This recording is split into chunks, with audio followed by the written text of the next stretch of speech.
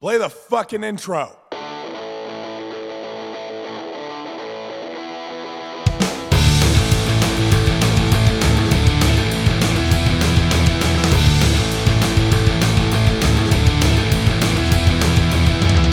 This is Dustin. And this is Eric. And this is SLC Punkcast. Thank you for joining us for episode 295.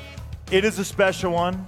Yes, it is a special one because we have an interview. Yes, we do. We're interviewing Helen and Phil of One Fall, newer band, released 3-track EP. We're going to talk about that. We're going to talk about the band. We're going to listen to some of their tracks a little later on in the episode, as we do. Yeah. We're going to talk about wrestling, we're going to talk about music video ideas, and we're going to talk about slingshots. Absolutely. A lot of great stuff. But before we do, this episode truly is a special episode. Eric, why is that? Well, most likely at the time you'll be listening to this, that is December 22nd, 2022, marks the 20th anniversary of the death of the one, the only John Graham Mellor, also known as Joe Strummer.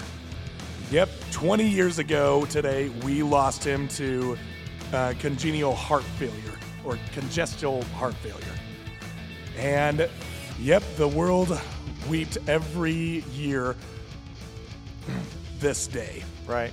So yeah, we figure that, being that we're a punk rock podcast, we should, pay proper tribute in memoriam to this man, because arguably, without him being the man who he was, we would not be here today talking about the music that we do. Right. I mean, the man, his stature and his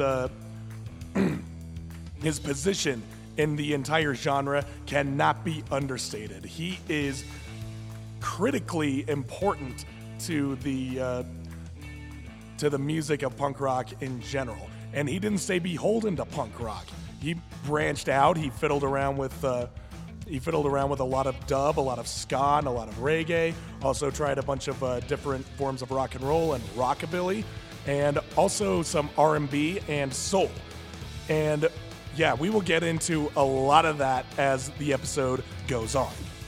Eric's curated a list full of great tracks. I included one that was Christmas-ish, the closest thing to a Christmas track I could find of The Clash. It's not that Christmassy, but we'll play it.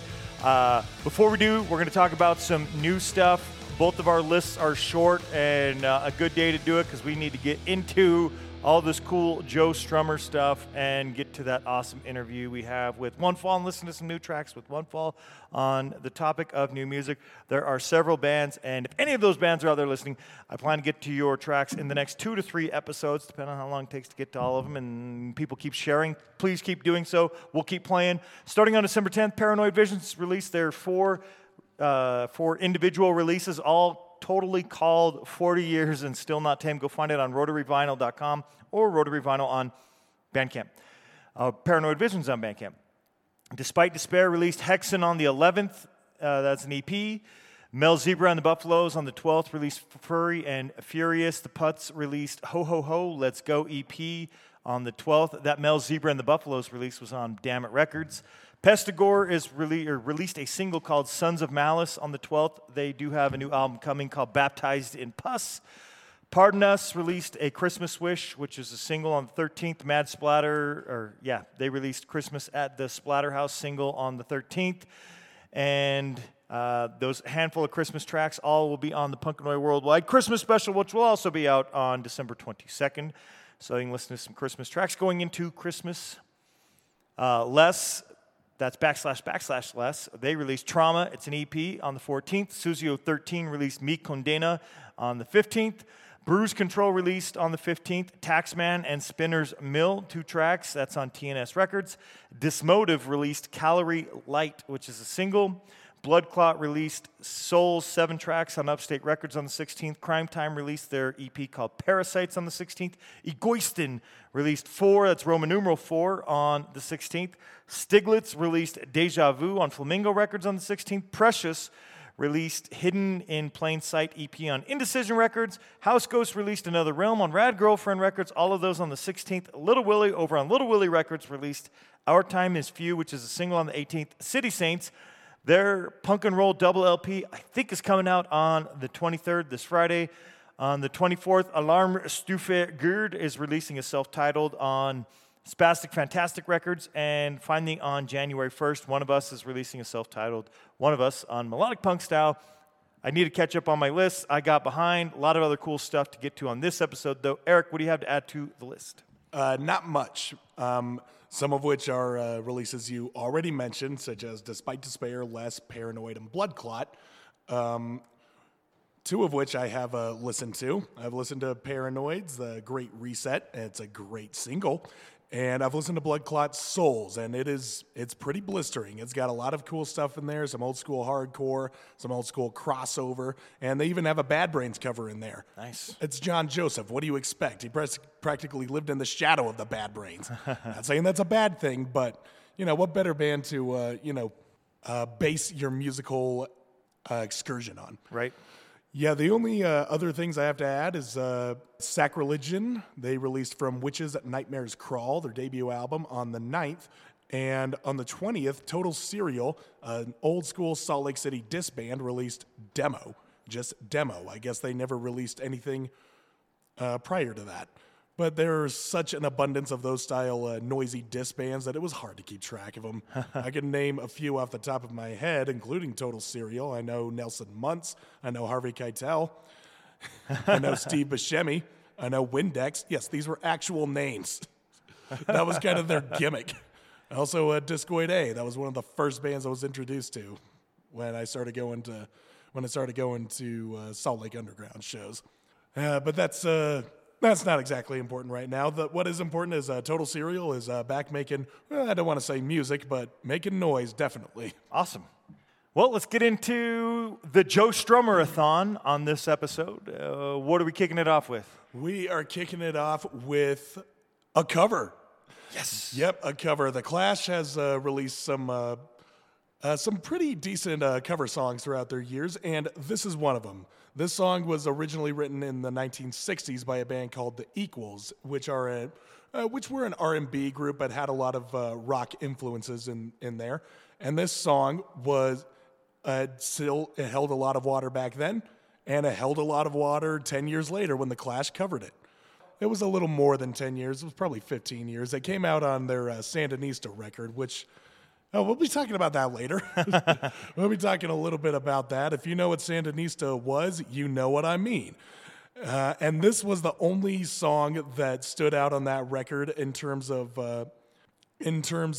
sonic presentation. This was the only one that sounded more punk, at least to my ears, in the sea of ska and reggae and dub and all these experimental tracks and even reggae versions of their classic songs. There's a reggae song, a reggae version of their song "Career Opportunities" in there. It's pretty bizarre, but I'll be talking more about that later. But "Police on My Back," it may be a cover, but the Clash turned it into one of their, if you will, classics. That's the only time I'm going to use that pun. Got it done. Beginning of the episode. It's out of the way. But let's actually get started on praising Joe Strummer and his 30 years worth of work that he put into this, that he put into music. Yeah, let's start it. Back.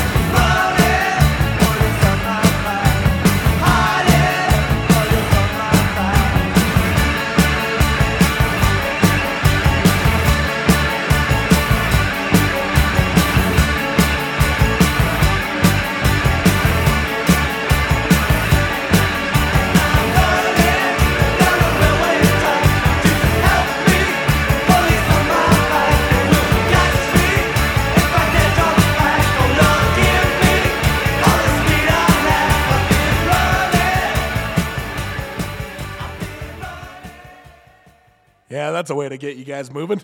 Right? Doing the podcast, we play so many new tracks, and there's always cool bands to discover and new things going on. A large part, like you said, would we be here, right, without somebody like Joe Strummer? And would those bands be doing stuff with somebody else like Joe Strummer? But the thing is, we don't get to awesome bands like The Clash and Joe Strummer on this show often enough because we're always, hey, look at all this cool stuff that people are actually doing in the moment, right? Yeah. And not often enough getting back to the, hey, a lot of us are doing these things and interested in these things because of these bands and these tracks and such. Oh, yeah. I mean, we should always, it's within the ethos of punk rock to be forward thinking, to always think about what's coming next. Right. But then you got those old guys who were there, man, and they saw these bands way back in their prime, and we're just like riding off the coattails of their popularity. And it's like, well, I'm sorry I wasn't born earlier. Right. Fuck. Yeah, some of these tracks are released before I was born. Most of these tracks were released before you were born. Yeah, I shared this planet with Joe Strummer for a full 8 years before he kicked the bucket. So right. Yeah, and unfortunately, that was in a time where I did not know The Clash even existed. I didn't even know what punk rock was until I was well into my teens. But that's not the point. We're not. That's not a Joe Strummer story. Yeah, we're not talking about my history. We're talking about his history. But that is kind of the point I was making. It's like it's good to look back in terms of inspiration. Realize, just kind of take what others have done and see how you can assess that and put it into your own piece of work. Right. And that's what Joe Strummer was doing when he was born in Ankara, Turkey. I think that's how you pronounce it. I'm going to go with sure. it. Ankara. And then his family moved to England, and he moved around England playing in various bands. And he was taking up guitar lessons, rather like self-teaching himself. But he was inspired by a lot of the classics like Little Richard and Woody Guthrie and the Beach Boys. The Beach Boys were what prompted him to actually pick up a guitar. And he also nicknamed himself after Woody Guthrie. He called himself Woody Meller. Oh, okay. Yeah. So when he moved back to London and formed the band the 101ers with his roommates. And they named their band after the address of their squat that they were living in. Now, the 101ers, they went around London playing in pubs, mostly playing R&B covers in a sort of a rockabilly style. And it was during this tenure in this group when he adopted the name Joe Strummer. He was like, fuck the Woody thing. Fuck the Woody. He was referencing to his role as a rhythm guitarist, strumming the strings. Yeah, pretty straightforward. And yeah, they released a few singles and released the EP. It was just the 1976 EP. Has been reissued a few different times. I don't know which one is the definitive EP that came out, but all I know is that there was a song on there called Keys to Your Heart, which was their first single. And it was inspired by Strummer's girlfriend at the time, Paul Molive, who was the drummer for the Slits. And yeah, it's a typical love song on how falling in love changes the lives of all parties involved, and once it is granted entrance.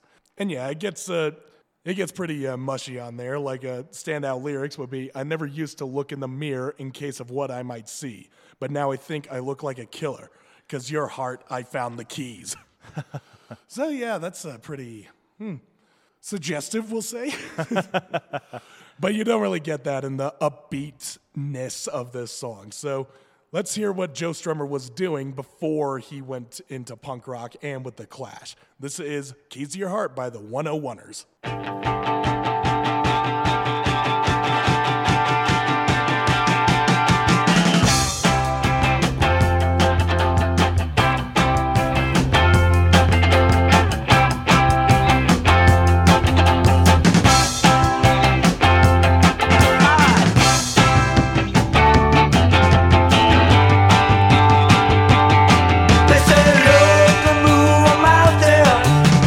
Love's gonna ring out to you.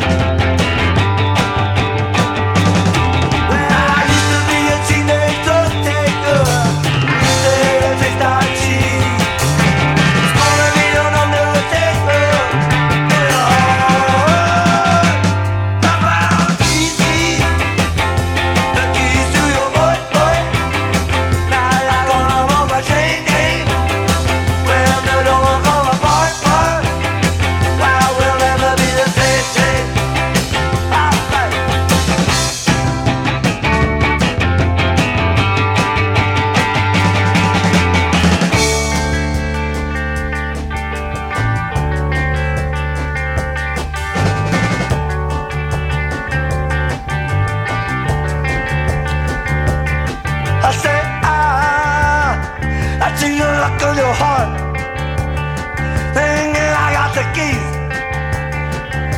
and so I have. That's right.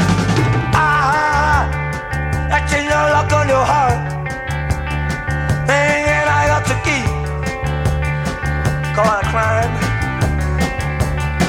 Never tell the old lady. They put me up in the corridor, laughing into the judge and the jury who saw. Big blue policeman, a little black book, wrote it down while he didn't look. That's in the lock on your heart, thinking I got the keys. That's all I did. Hey, hold on, you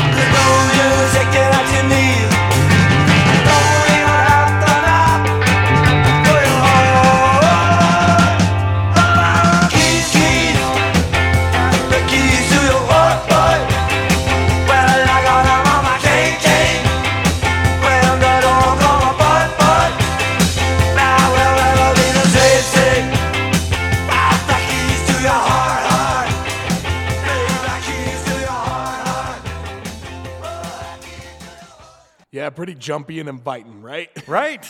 Yeah.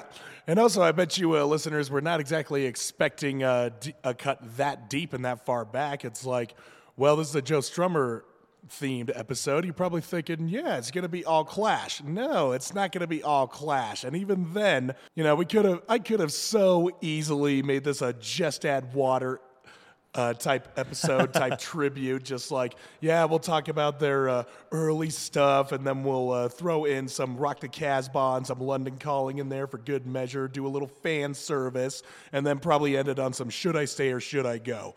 But no, I did not want to do such injustice to Strummer in his wake. You know, I think, you know, a man who is as iconic as him and left behind such a legacy, we can only do this properly. Right. Yeah, and I should have preluded the episode with this, but, you know, now that we've kind of got you reeled in, you don't have a choice now. You're in it. You're going to be listening to it. Another thing so what I did was I spent the last 2 days just like deep diving into Joe Strummer's history and his career and all things outside of it that he was partaking in. And yeah, I decided that if I'm going to do this properly, I will need to write this all down and read off of it. Because if you have noticed in this show, you know I have a tendency to skip over words and sort of forget what I'm going to say, and either I just get too excited or too confused about certain things. I tend to leave out little details, or I forget what point I am trying to make, or anything of that sort. So I realize, you know what? For Joe Strummer, I'm going to have everything written down. I want to make sure I don't miss a thing. I just want to, you see what I mean? I just want to pay proper tribute to him in the most clear and concise way that I can. I mean, and this is what I do for my Lead Melodies podcast as well. I write out the review in the written word, and I read off of it. You know, and I ad-lib whenever is needed. I'm ad-libbing right now. Now I'm going to get back to the script. My analog teleprompter. Anyway, that was the 101ers. They were active from 74 to about 76. Then Joe Strummer attended a show where the then newly formed Sex Pistols were playing. And that is what lit the spark inside Joe, realizing this is the music of the future. This is what's going to dominate rock and roll for the next few years, the next few decades. Whatever it is, I love it and I want to get on it. And he was quoted in saying, "I knew something was up, so I went out in the crowd, which was fairly sparse, and I saw the future with a snotty handkerchief right in front of me. It was immediately clear. Pub rock was "Hello, you bunch of drunks. I'm going to play these boogies, and I hope you like them." The Pistols came out that Tuesday evening, and their attitude was, "Here's our tunes. We're going to give a flying fuck whether you like them or not. In fact, we're going to play them even if you fucking hate them." So that was the turning point for Joe Strummer, and, well, the rest is history. History that we will talk about later on in the episode. Yeah, this is going to be a bit of a non-linear format, just the way that this episode's mapped out and the way the songs fall on this episode, so I'm going to be jumping back and forth. Also another reason why I have shit written in front of me. So we're going to fast forward way to the end of Joe Strummer's career, to this band that he formed in 1999 called the Mescaleros. I believe that's also how it's pronounced. I'm not sure. It could be Mescaleros. It could be Mescaleros. All I know is that it's good music. It is. I like it. Yeah. The thing was, the sort of in-between era between the Clash and this aforementioned band, it was a weird time. He was just kind of doing pretty much any job that he could take, in musical creation, pretty much. But like I said, in 1999, he gathered together some of the people he was working with, creating music for soundtracks. And they signed with Hellcat Records and released 3 albums, the first of which was Rock Art and the X-Ray Style. And it was the first album Strummer composed since his solo album, Earthquake Weather. It also pays ode to the soundscapes of The Clash, mixing multiple styles and instruments, as they would do, London Calling and Onward. And they even had a song in there called Road to Rock and Roll, which was written for Johnny Cash. Then their second album, Global A Go-Go, came out in 2001. It had more of an influence from world music. It got a little weird during the production. Minstrel Boy was an 18-minute composition of an old Irish song. Wow. And it's rumored that Pete Townsend of The Who actually laid down some guitar tracks for that record, for that song specifically, but you can't exactly hear it in the mix. It's never been confirmed, but, people like to spread rumors about it. All right. Some of the songs on there became recognizable. The song Johnny Appleseed became the opening theme for HBO's John from Cincinnati, and a shortened version of Minstrel Boy is used as the closing song in Black Hawk Down. The final album, Streetcore, this is the one I'm going to be talking about. It was released posthumously in 2003. It was during the production of this album that Joe Strummer passed away. That being that most of Strummer's vocal recordings were first takes, if even they had any at all. The song Midnight Jam never had vocals recorded for it. But they ended up releasing the song with sound clips from Strummer's BBC radio show, Joe Strummer's London Calling, in place of where the vocals would go. Cool. Yeah. And it does get a bit experimental on here, arguably more digestible than some of their previous works. Coma Girl has more of an alternative rock sound. Get Down Moses is more attuned to reggae. Long Shadow feels like heartland Western folk. And All in a Day feels more closely related to the classic Clash sound. And there's also a cover of Bob Marley's Redemption Song. We'll get to that a little later. And the closing song is a cover of Bobby Charles's Before I Grow Old. However, it is titled on here as Silver and Gold. And that's the song that I chose to place as a representative for this album and this band, which was like basically the last thing that was released with his stamp of approval on it. And it's the closer of this album, and it's basically a reminiscent track, just thinking of all the things you've done and what you want to do before you grow old. Yeah, a pretty tragic way to end an album considering the circumstances, but very poetic in that sense. And it's a reserved song. It's mostly Joe and his guitar just singing on it. It's really soft, really somber, but tugs at the heartstrings. So here we go, Silver and Gold. 1, 2, 1, 2, 3, kick!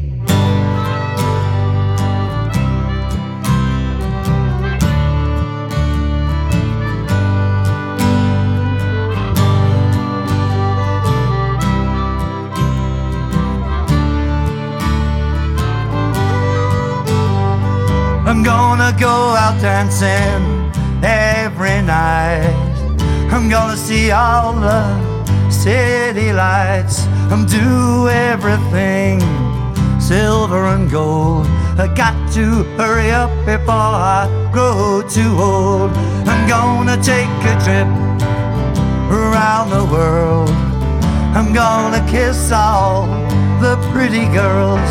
I'm do everything silver and gold. And I got to hurry up before I grow too old.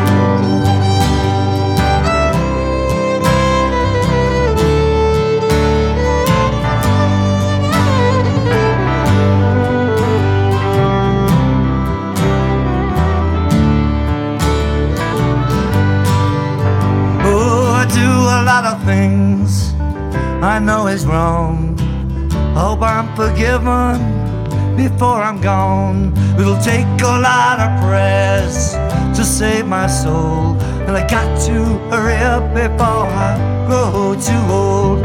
I'm gonna take a trip around the world. Gonna kiss all the pretty girls. Gonna do everything silver and gold, and I got to hurry up before I grow too old.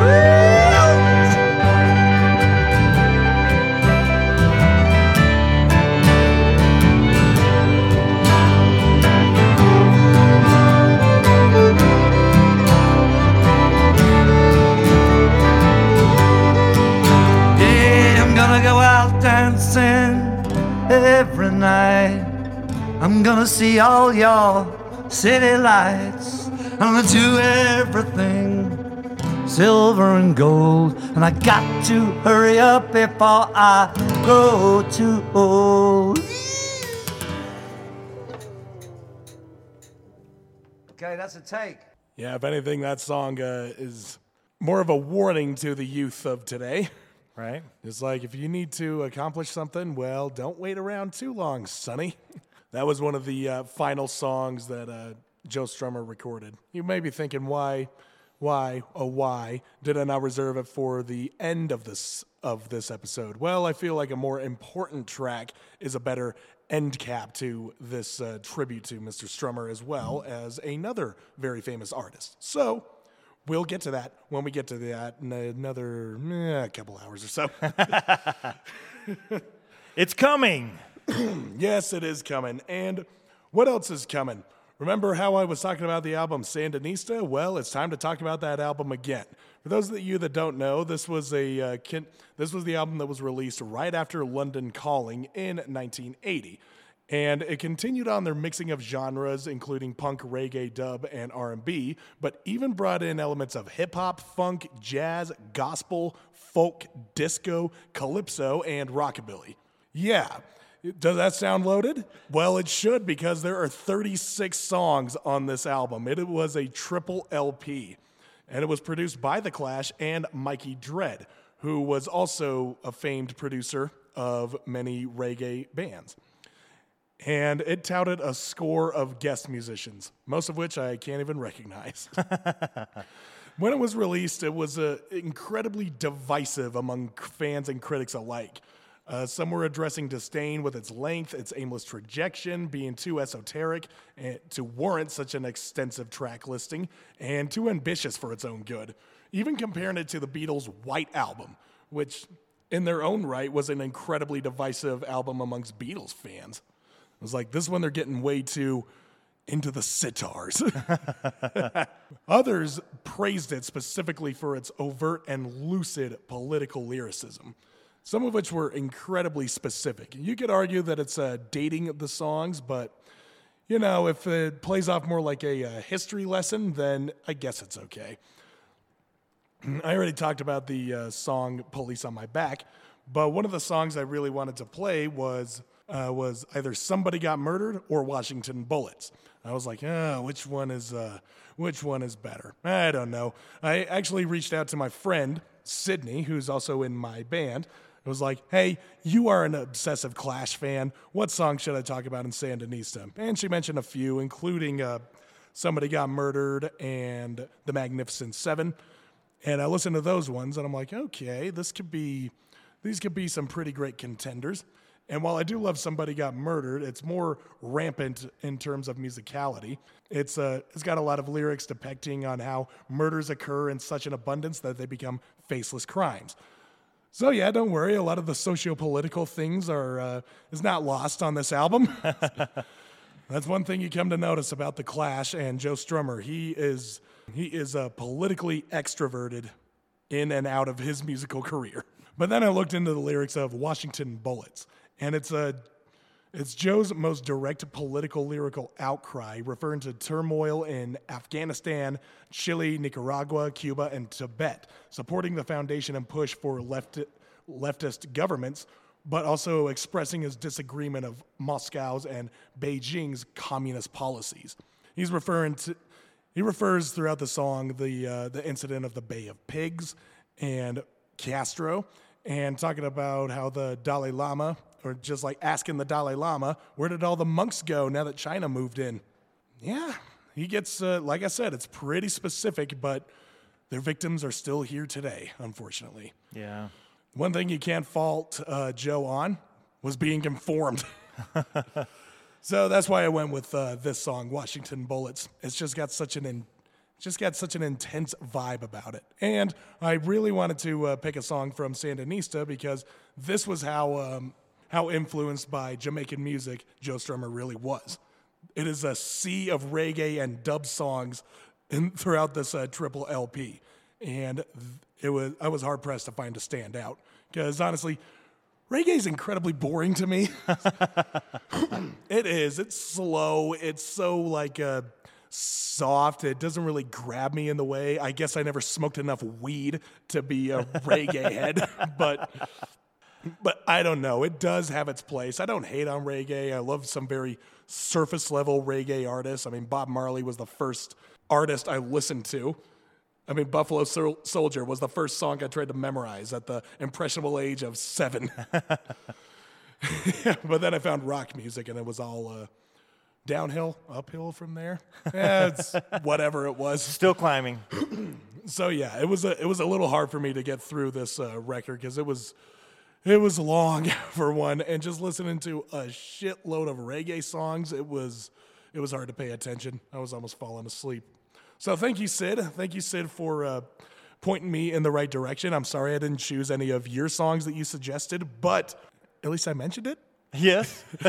You are credited. Don't you worry. So with that being said, here is Washington Bullets. Oh, mama, mama, look there. Your children are playing in the street again. Don't you know what happened down there? A youth of 14 got shot down there. The cocaine guns are jammed downtown. The killing clowns, the blood money men, the shooting those Washington bullets again. As every cell in Chile will tell the cries of the tortured men. Remember Allende in the days before the army came. Please remember Victor Jara in the Santiago Stadium. Es verdad, those Washington bullets again. And in the Bay of Pigs in 1961, Havana for the Playboy and the Cuban sun. For Castro is the color is a redder than red. Those Washington bullets want Castro dead. For Castro is the color, the word new spray of lead.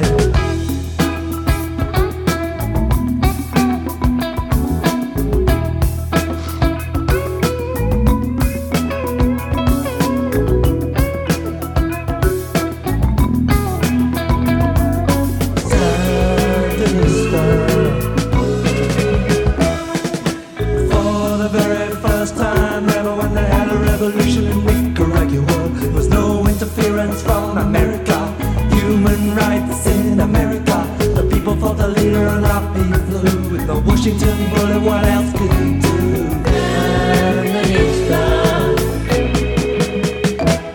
If we can find an Afghan rebel that the Moscow bullets missed, ask him what he thinks of voting communist. Ask the Dalai Lama in the hills of Tibet, how many monks did the Chinese get? In a war-torn swamp, stop any mercenary and check the British bullets in his armory.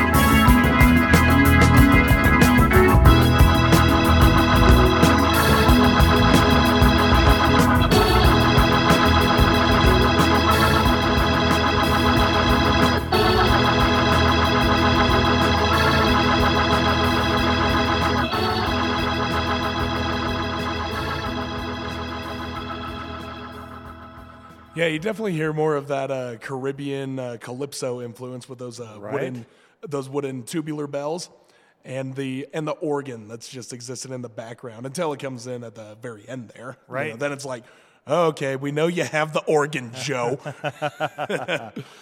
But yeah, for a song title like that, Washington Bullets, that just screams a rampant, intense punk rock song.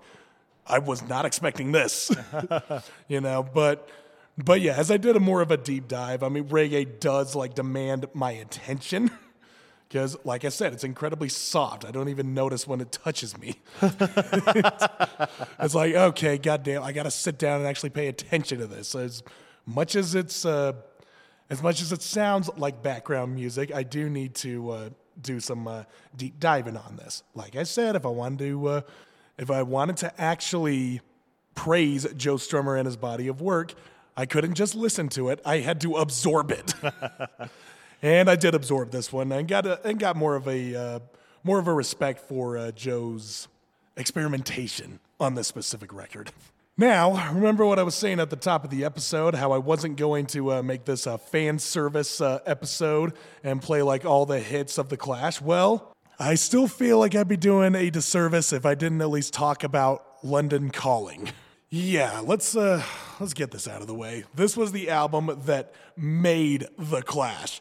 When everyone thinks of The Clash, they think of that cover of Paul just mid-swing with his bass overhead and just about to smash it on the fucking floor. That bass now resides in the Rock and Roll History Museum.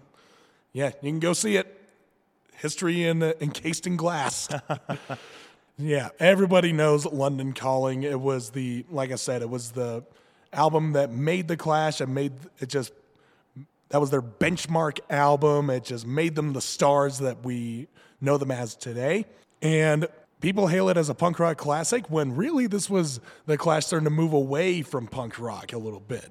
This was a sonic smorgasbord of punk, reggae, and ska, as well as more rockabilly and traditional rock and roll with elements of R&B and jazz in it.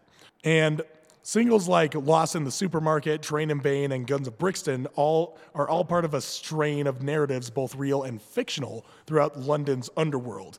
And there are also songs of retrospective insights and regards to existentialism and criticism of people's refusal for mental growth and questioning their ideologies. So yeah, pretty standard for The Clash, but this is like hitting all those points in that list of things that The Clash has sung about, needs to sing about, and will continue to sing about. Right. And for example, the title track, it refers to the BBC World Station's station identification, which was used during World War II in radio transmission to occupied countries. So, London Calling. Right. So, London Calling to faraway lands. Exactly. So it was written as a reaction to a series of events that, when all spliced together, paint a picture of humanity's degradation. Lyrics like "a nuclear error" is referring to 3 Mile Island. "We ain't got no swing except for the ring of that truncheon thing" expresses the disdain with police brutality and their excessive use of their truncheons, which is a British idiom for batons. Okay. And, of course, the chorus, "London is drowning and I live by the river." That's referencing that if the River Thames were to flood, most of central London would drown, quite literally. And, yeah, they since solved that problem. They built a barrier all over the Thames. That's good. So, yeah, that's good. I'm glad none of them will drown. Yes. And it ends, you remember how London Calling ends with that little beeping? Yep. Well, that's a telegram, and it translates to SOS. Oh, nice. So, yeah, that's like, London is drowning. We're drowning. Beep, beep, beep, beep, beep, beep. I like it. Yeah. So now that I've built the song up enough, yeah, I'm going to be playing it, but it is not the version you're thinking of. That would just be too easy. No, instead, I figured it more fitting that I play a version of the song that was played in the 2003 Grammy Awards. And, if you watch the Grammys, I haven't watched them for years, nor do I want to. I don't think they're important. I agree. Yeah. But they do that little in memoriam, the list of musicians we lost last year, and they, of course, had to single out Joe Strummer because guy's a fucking icon, Right?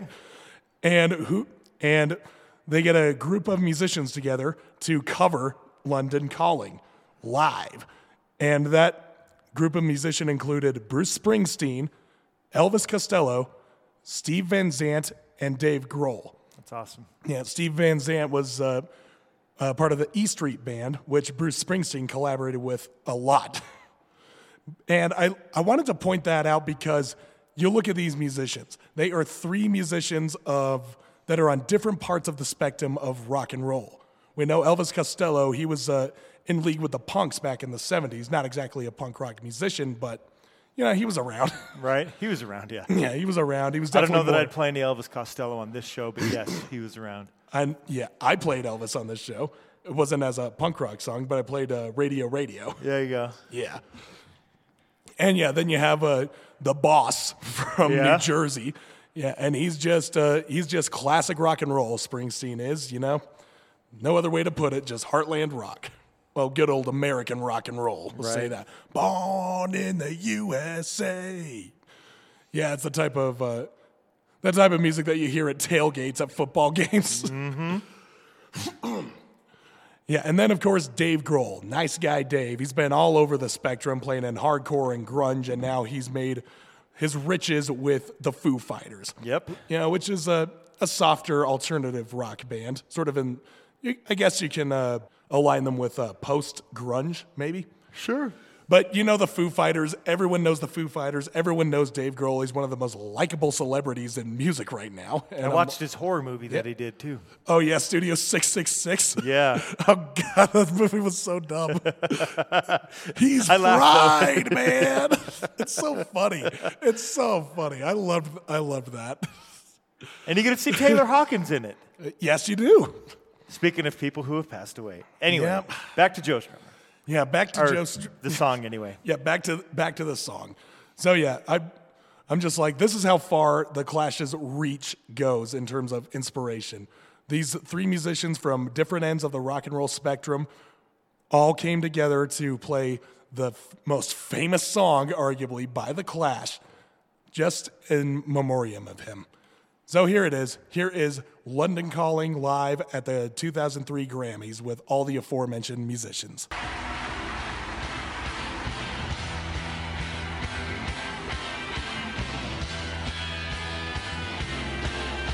This is for Joe.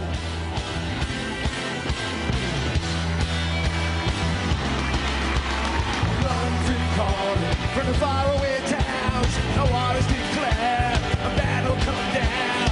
London calling to the underworld. Come out of the cupboard, you boys and girls. London calling, not going to us. A phony Elaine, a stepping the dust. London calling, so we ain't got no swing. Except for the ring of that concert thing. The ice age is coming, the sun is zooming in. Meltdown expected, but we just slowed in. Engine stop running, but I have no fear. 'Cause London is drowning high.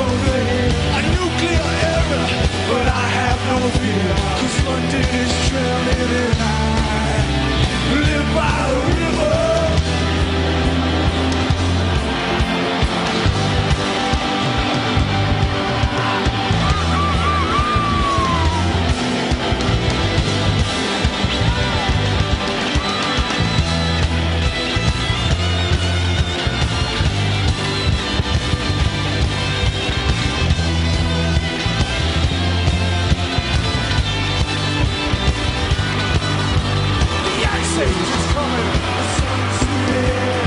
Engine stop running. The winter's open. A nuclear error. And I have no fear. 'Cause London is drowning and I live by the river.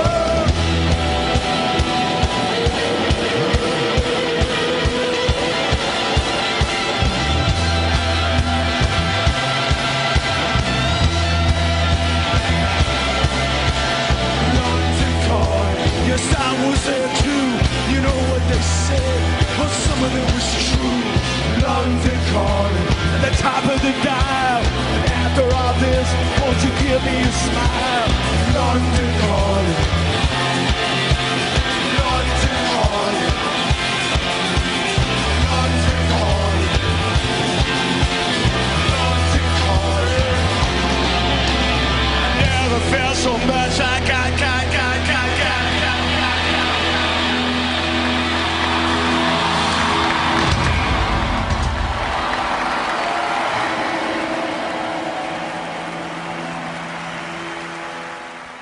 Yeah, audio is a little murky. I mean, this is most likely just bootlegged footage.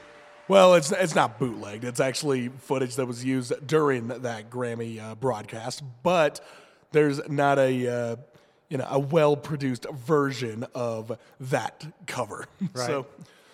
So yeah, take it for what it's worth. But even though it kind of adds to the spirit of it a little bit, it's like even though it's not the best, this is what we got. Be happy with what you have. It's out there and it exists. Yes, it's out there, and people can enjoy it, unless it gets copyrighted and took down by YouTube.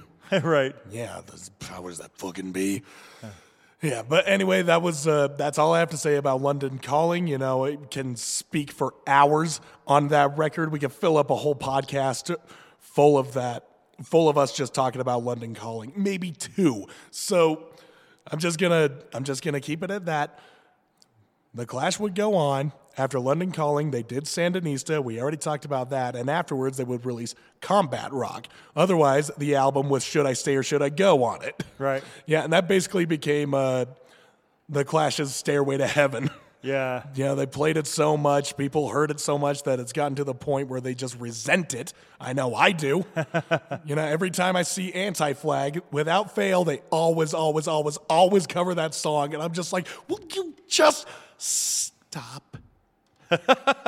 Maybe cover something else if you feel the need to include a cover in your otherwise, I don't know, pandering set. But this isn't about Anti-Flag. This is about the Clash. And yeah, like I said, London Calling was the album that made the Clash, but Combat Rock was their best-selling album. It went double platinum in the U.S., and Rock the Casbah was its highest-charting single in the U.S.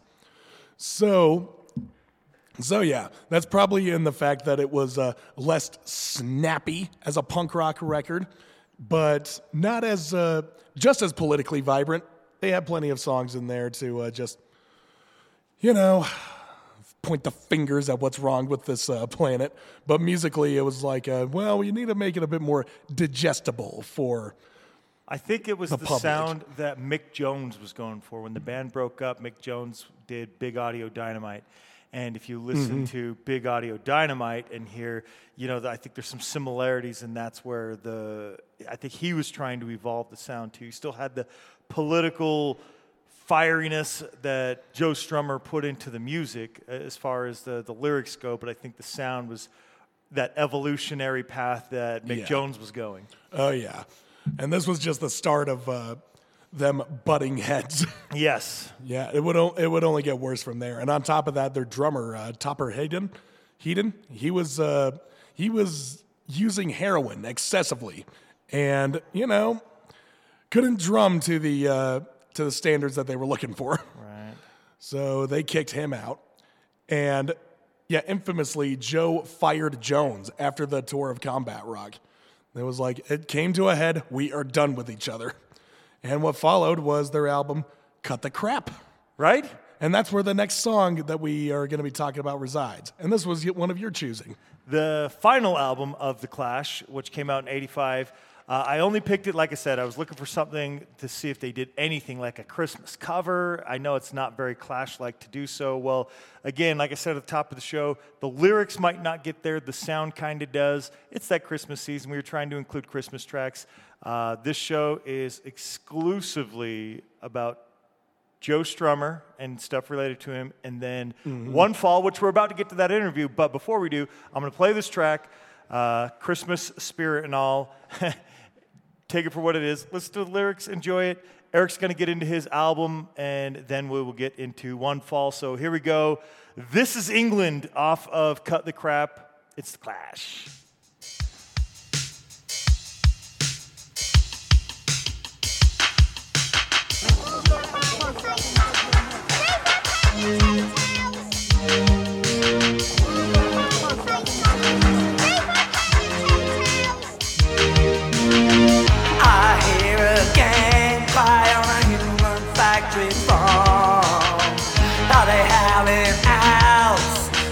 Somebody on a catwalk jungle. Somebody grabbed my arm. Her voice spoke so cold it matched weapon in a palm. This is England. This knife will shed your steel. This is England. This is how we feel.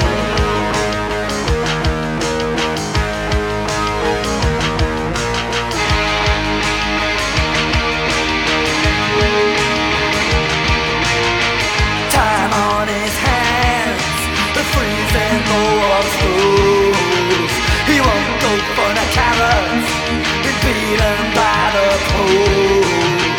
Some sunny day, confronted by his soul. His eye will see how far she can go. This is England, I'm supposed to die for. This is England.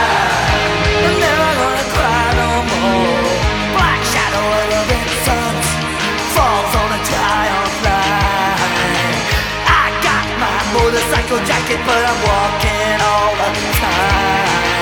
A South Atlantic wind blows ice from a dying creek. I see no glory, and when will we be free? This is England. We can chain you to the rail. This is England. We can kill you in a jail.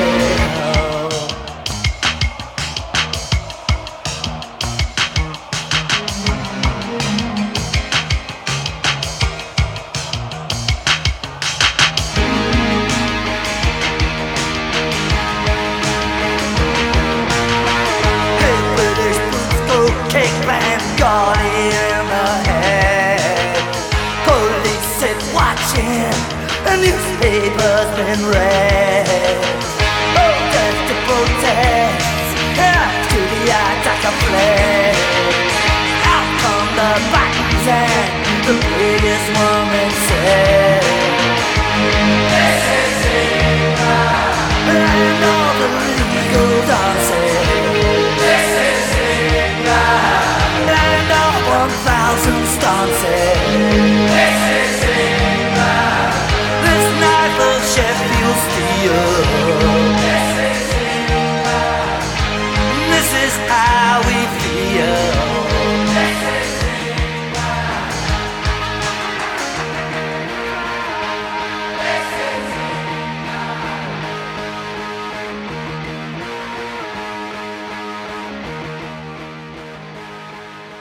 It's about as Christmas as the Clash got. Yeah, about, and I'm not entirely sure why or how. I don't know. This, on further analysis of this song, it was written about Margaret Thatcher's regimes and just a list of problems that England was facing, including at that time, which is like racism, nationalism, unemployment, corruption, the dying motorcycle industry, and of course, inner city violence. Again, nothing too uncommon in Clash songs. But what was uncommon was the use of the drum machine and synthesizers. And that's where a lot of people had problems with this new Clash album. I mean, they even regard it as the worst Clash album. I heard, and this specific song, if I remember correctly, somebody was trying to, some Christmas thing in England, like on BBC, they did something, and somebody was lobbying like every year to get this specific song. I think probably more for the message in the song, and then it kind of has, you know, the children chanting, whatever you want to call it, in the background, kind of gives it a holiday-esque sound. That's as close as it gets, but I thought, hey, we're going to play something off Cut the Crap. Yep. Yeah, might as well. I mean, yeah, with all the with the lineup changes, as aforementioned, you know, no more Topper, no more Todd, but you know, Joe and Paul were still there, and they didn't exactly find a new drummer. They tried out some former Clash drummers and just never really fit the bill, so they just went for broke and used the drum machine, and it was pretty dicey to say the least. But yeah, not a bad song, but it's not even really the Clash at their standard. Right. Lyrically, yes, absolutely. You can't take away that from any of the Clash songs. They are always in tip-top shape. Right. For their lyrics. Musically, well, that's a different story. Well, we played it. Again, it's out there. Let's move on to your album. We got an interview to get to, but we have a cool album. This is a great album. You're up. What's the album?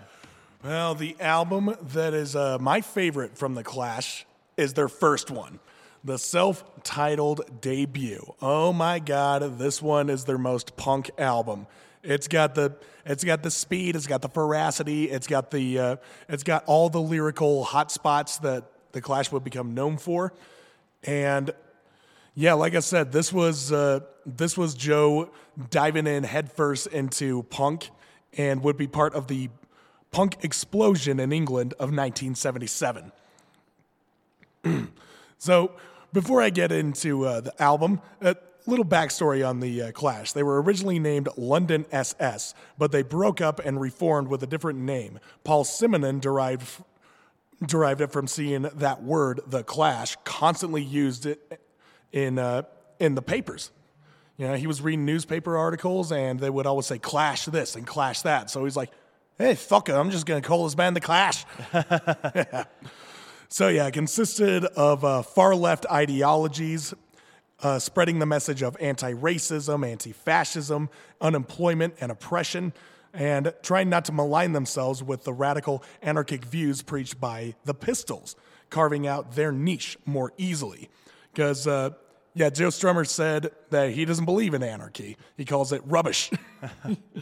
and yeah, the Pistols, they may preach it, but, you know, they're really just kind of a showboys.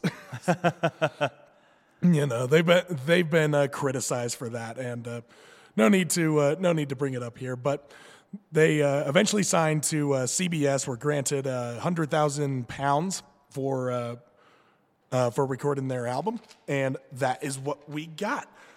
And their self-titled debut, it did fairly well. It it charted at number 12 on the UK album charts. Yet CBS refused to have it released in the U.S., citing its low production value wouldn't appease American listeners. However, with it being the best-selling import releases of '77, they eventually released it in the U.S. 2 years later. Which wasn't even the first official release in the U.S. Yeah, it was a special edition U.S. release with a lot of the tracks switched around and even some hidden tracks put in there. Right. Yeah, and let's talk about some of the songs. There's some of the leading singles on here, like Janie Jones, London's Burning, and White Riot. They were among the first singles with significant chart placements, and considering their subject matter, that's pretty. That's quite a barrier to cross. Right. I mean, Janie Jones is about a brothel keeper in the 1970s. The song Remote Control was calling out the bureaucrats that cancel the gigs and their liaison with the police and bigwigs at record companies. One of my favorites, This was actually on the. This was actually in the line to be one of my song choosings for this record. I'm So Bored with the USA, which is just blatantly calling out Americanization, specifically with the UK. But honestly, it was a slippery slope, and we are well past the point of slipping down that precipice, buddy. They have a McDonald's in Vietnam. Let that sink in. McDonald's is in Vietnam. Jesus Christ. You know that Americanization has gone too far when you actually start seeing Burger King in North Korea. Yeah. There's nothing I like about that.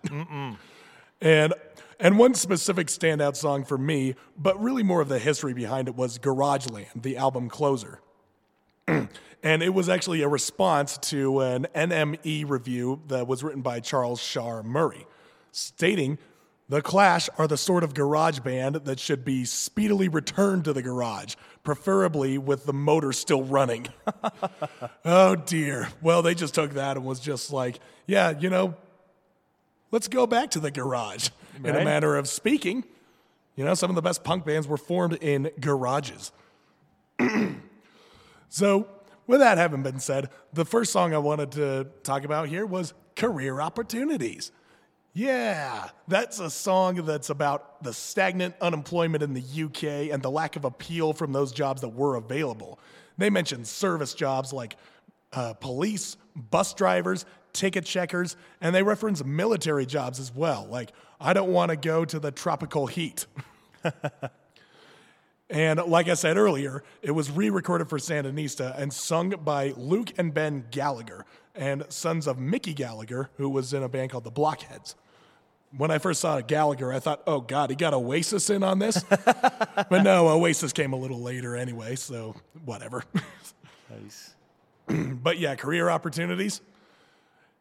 We're still facing these problems today. Like I said, some of these direct political narratives that socio-political narratives from the Clash's catalog can be, esoteric to say the least, and run the risk of being dated. But unfortunately, unemployment and job stagnation is very real to this day. Right. Me as a delivery driver, I deliver to body shops. And they are always complaining about shorthandedness, people's incompetence and unwillingness to work and learn the trade. And I'm like, well, yeah, that's just the way things are right now. It sucks. No one's willing to put in their fair share and pull their weight. True. Yeah, so it's a double-edged sword. Whether people just don't want to work or the jobs being provided are not up to their standards. And we're not asking for a lot. We're asking for a living wage. We want to live comfortably. Right. We're not trying to make $1 million. I'm not trying to buy a fucking yacht. Right. No kidding. I'm just trying to live modestly. And if that means I have to do a job I hate, well, where do we go from there? So this is the song about all of that. Here's Career Opportunities.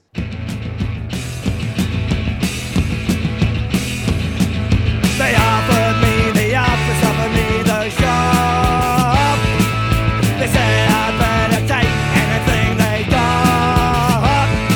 Do you wanna make tea at the BBC? Do you really wanna be a cop? Career opportunity, the one that never knocked. Every job they offer used to keep you at the dock. Career opportunity, the one that never knocked.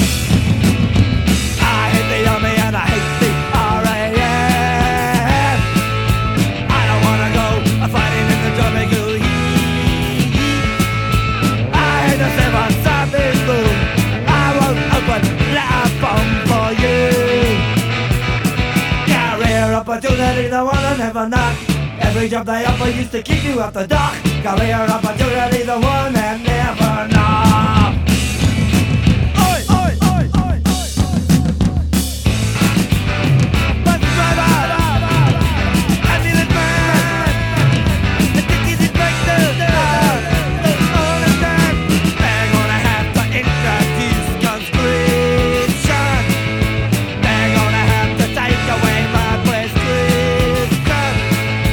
If they wanna get me making noise, if they wanna get me, well, I got no choice.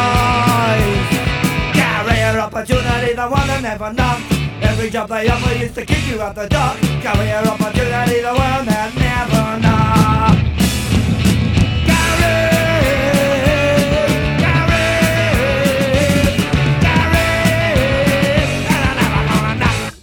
Yeah, compare that to the likes of London Calling and Combat Rock. There's something a little different right there. Yeah. Yep, it's a lo-fi production, and that is the point. That is a punk record. You know, Joe's vocals are more scratchy. He's keeping a melody, but you can just tell he's like, you know, coming from a place of anger. Yeah, it was a punk record. You know, whereas the their following albums are debatably punk. We'll say that. Definitely punk influence. It's still there, but yeah, but their first album, just cut and dry. Here is punk rock. This is what the 77 Explosion is all about. Speaking of explosions, let's talk about rioting. Right. Particularly White Riot. This was their debut single. This is the first release ever from The Clash, and it happens to be my favorite song. Oops. And it is simple, short, fast punk rock, and with lyrics about class economics and race, how they play into each other. And it was written after Joe and Paul were involved in the riots at the Notting Hill Carnival of 1976. And some people thought that it was a song advocating for a race war. It's like, I know how it sounds on the surface, but Joe responded saying that inner city black youth was at the time fighting back against poverty and heavy-handed policing, and it called upon the white youth to do the same. A riot of my own. Right. That's what it says in the chorus. A white riot, I want a riot. White riot, a riot of my own. Basically saying like classism, it knows no race. It affects everybody equally. It does. So yeah, the song is incredibly short, but the explanation behind its existence is incredibly long. So before I go any further, let's actually listen to the song.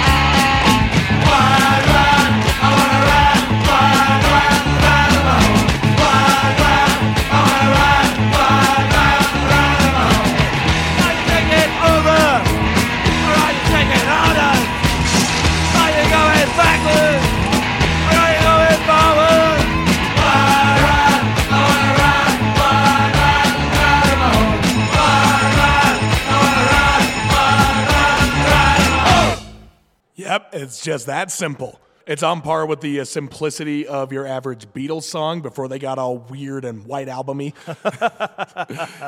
But it's the intensity is a lot more turned up, as well as the tempo. It's got a very similar guitar pattern to that of Blitzkrieg Bop. It's just a little more choppy.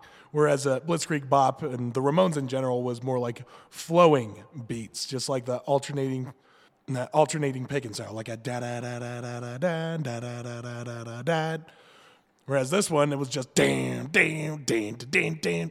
Yeah, it's just really entailing that sense of urgency. It's like, no, it's not as laid back as you think. We're actually kind of pissed off. To backtrack to what I was saying about this song being allegedly being conceived as an act for race war, Joe Strummer put it best in this quote right here. The only thing we're saying about the blacks is that they've got their problems and they're prepared to deal with them. But white men, they just ain't prepared to deal with them. Everything's too cozy. They've got stereos, drugs, hi-fis, cars. The poor blacks and poor whites are in the same boat. So there you go.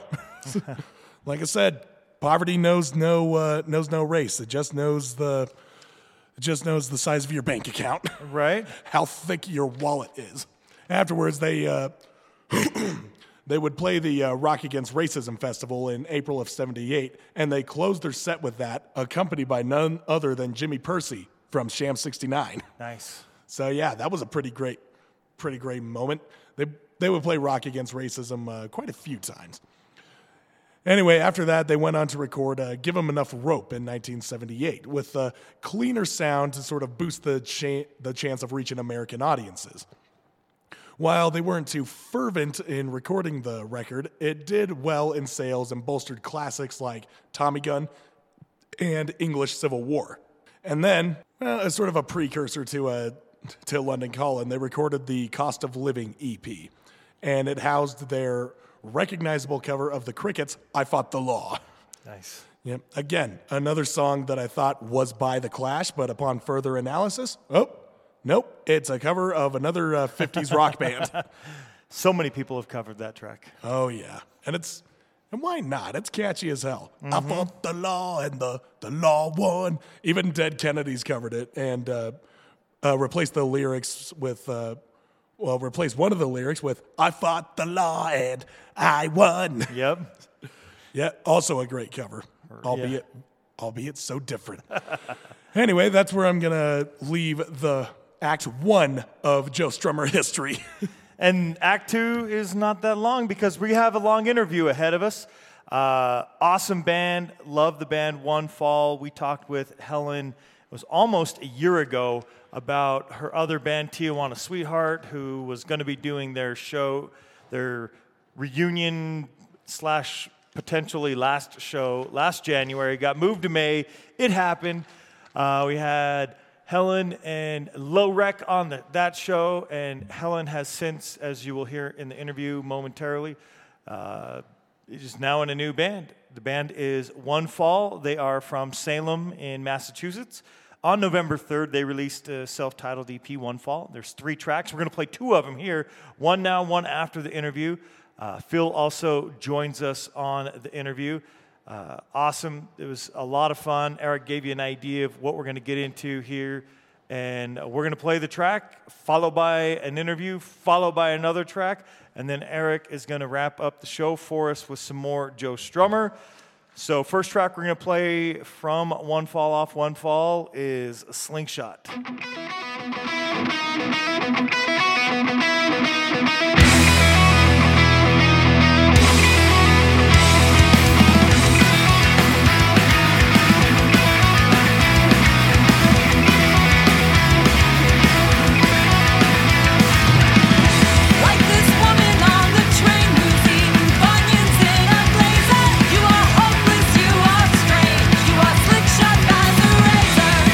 On the razor's edge of tragic falls caught baby, and you look so pretty with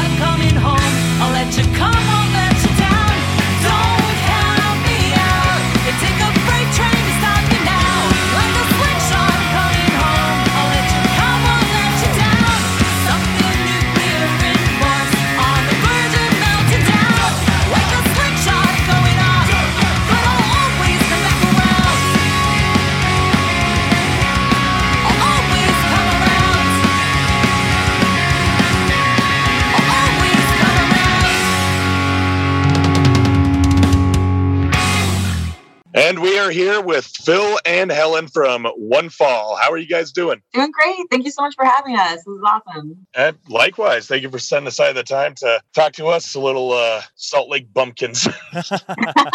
We love you guys. Can I tell you a little secret? When Helen was talking about doing this, she said, "Yeah, I don't know where they're based." And I listened to the name, and I was like, "I'm assuming Salt Lake, but you never know." That's a good assumption.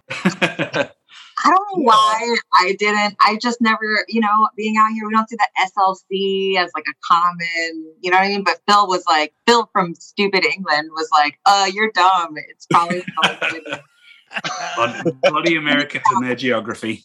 The show was picked. I had to pick something. We had to call it something so people could look for it. And when I was picking the name of the show, I thought, well, SLC Punk. I like the movie. It's based, obviously, in Salt Lake. We're in Salt Lake. Well, let's make a play on words. So, yes, it is based after the movie, but because we live in Salt Lake. So, yes, it is Salt Lake.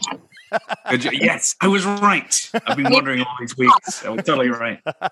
We're not a podcast. We're a punk cast. There you go. There you go. Speaking to names, then, where'd you guys come up with the name One Fall? That is not geographically descriptive like SLC Punkcast. That is true.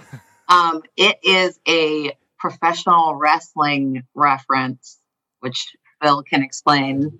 Yeah, so Caleb and I, Caleb is our drummer. He and I are what they call stans, which are very big wrestling fans. And actually, for years and years, we've been saying that, we want a wrestling themed band. We could be called this and have every single song be, named after a move or something like that, which is a pretty silly idea for a band. It was more of a joke than anything. But then when we were, decided to form this band and we were coming up with a name, I figured some of the terms weren't all that bad, but I didn't want anything that was so overtly wrestling related, because wrestling is inherently violent, and I don't think we're a violent band, so I didn't want anything that was too tough guy or anything like that. So we were throwing out all these terms. I think it was via text, throwing out all these terms, and One Fall just seemed to be the one that stuck. So One Fall is a type of match. So it's I would say a regular wrestling match. A fall refers to a pin, basically. Okay. So one pin wins the match. So oftentimes announcers will say before a wrestling match, this match is scheduled for one fall. And I saw that nobody else had taken the name. So I thought, brilliant, let's go with that. They got me into wrestling because I'd never watched it and I did not think I would like it. And then I'd been like a little intrigued. And then these guys would be like, we can't practice Friday nights because we eat wings and watch wrestling. And I was like, wings, I'll watch wrestling. What's the deal? And they were like, you gotta watch it. It's really good. You're gonna like it. And I was like, hold on. And immediately they got me. Did you say the word is stans? Like STAN? STAN, yeah. Well, actually, no, wait, no. That's the wrong term. It's mark. Mark is the term. Wrestling marks. Oh, I'm a terrible mark, apparently. I couldn't even get the word right. I might not know where Salt Lake, all their cool acronyms, but... You got me. I wanted the name just to be a slight reference, but I don't believe, unless there's something I'm completely misinterpreting about Helen's lyrics, I believe none of our songs are actually about wrestling.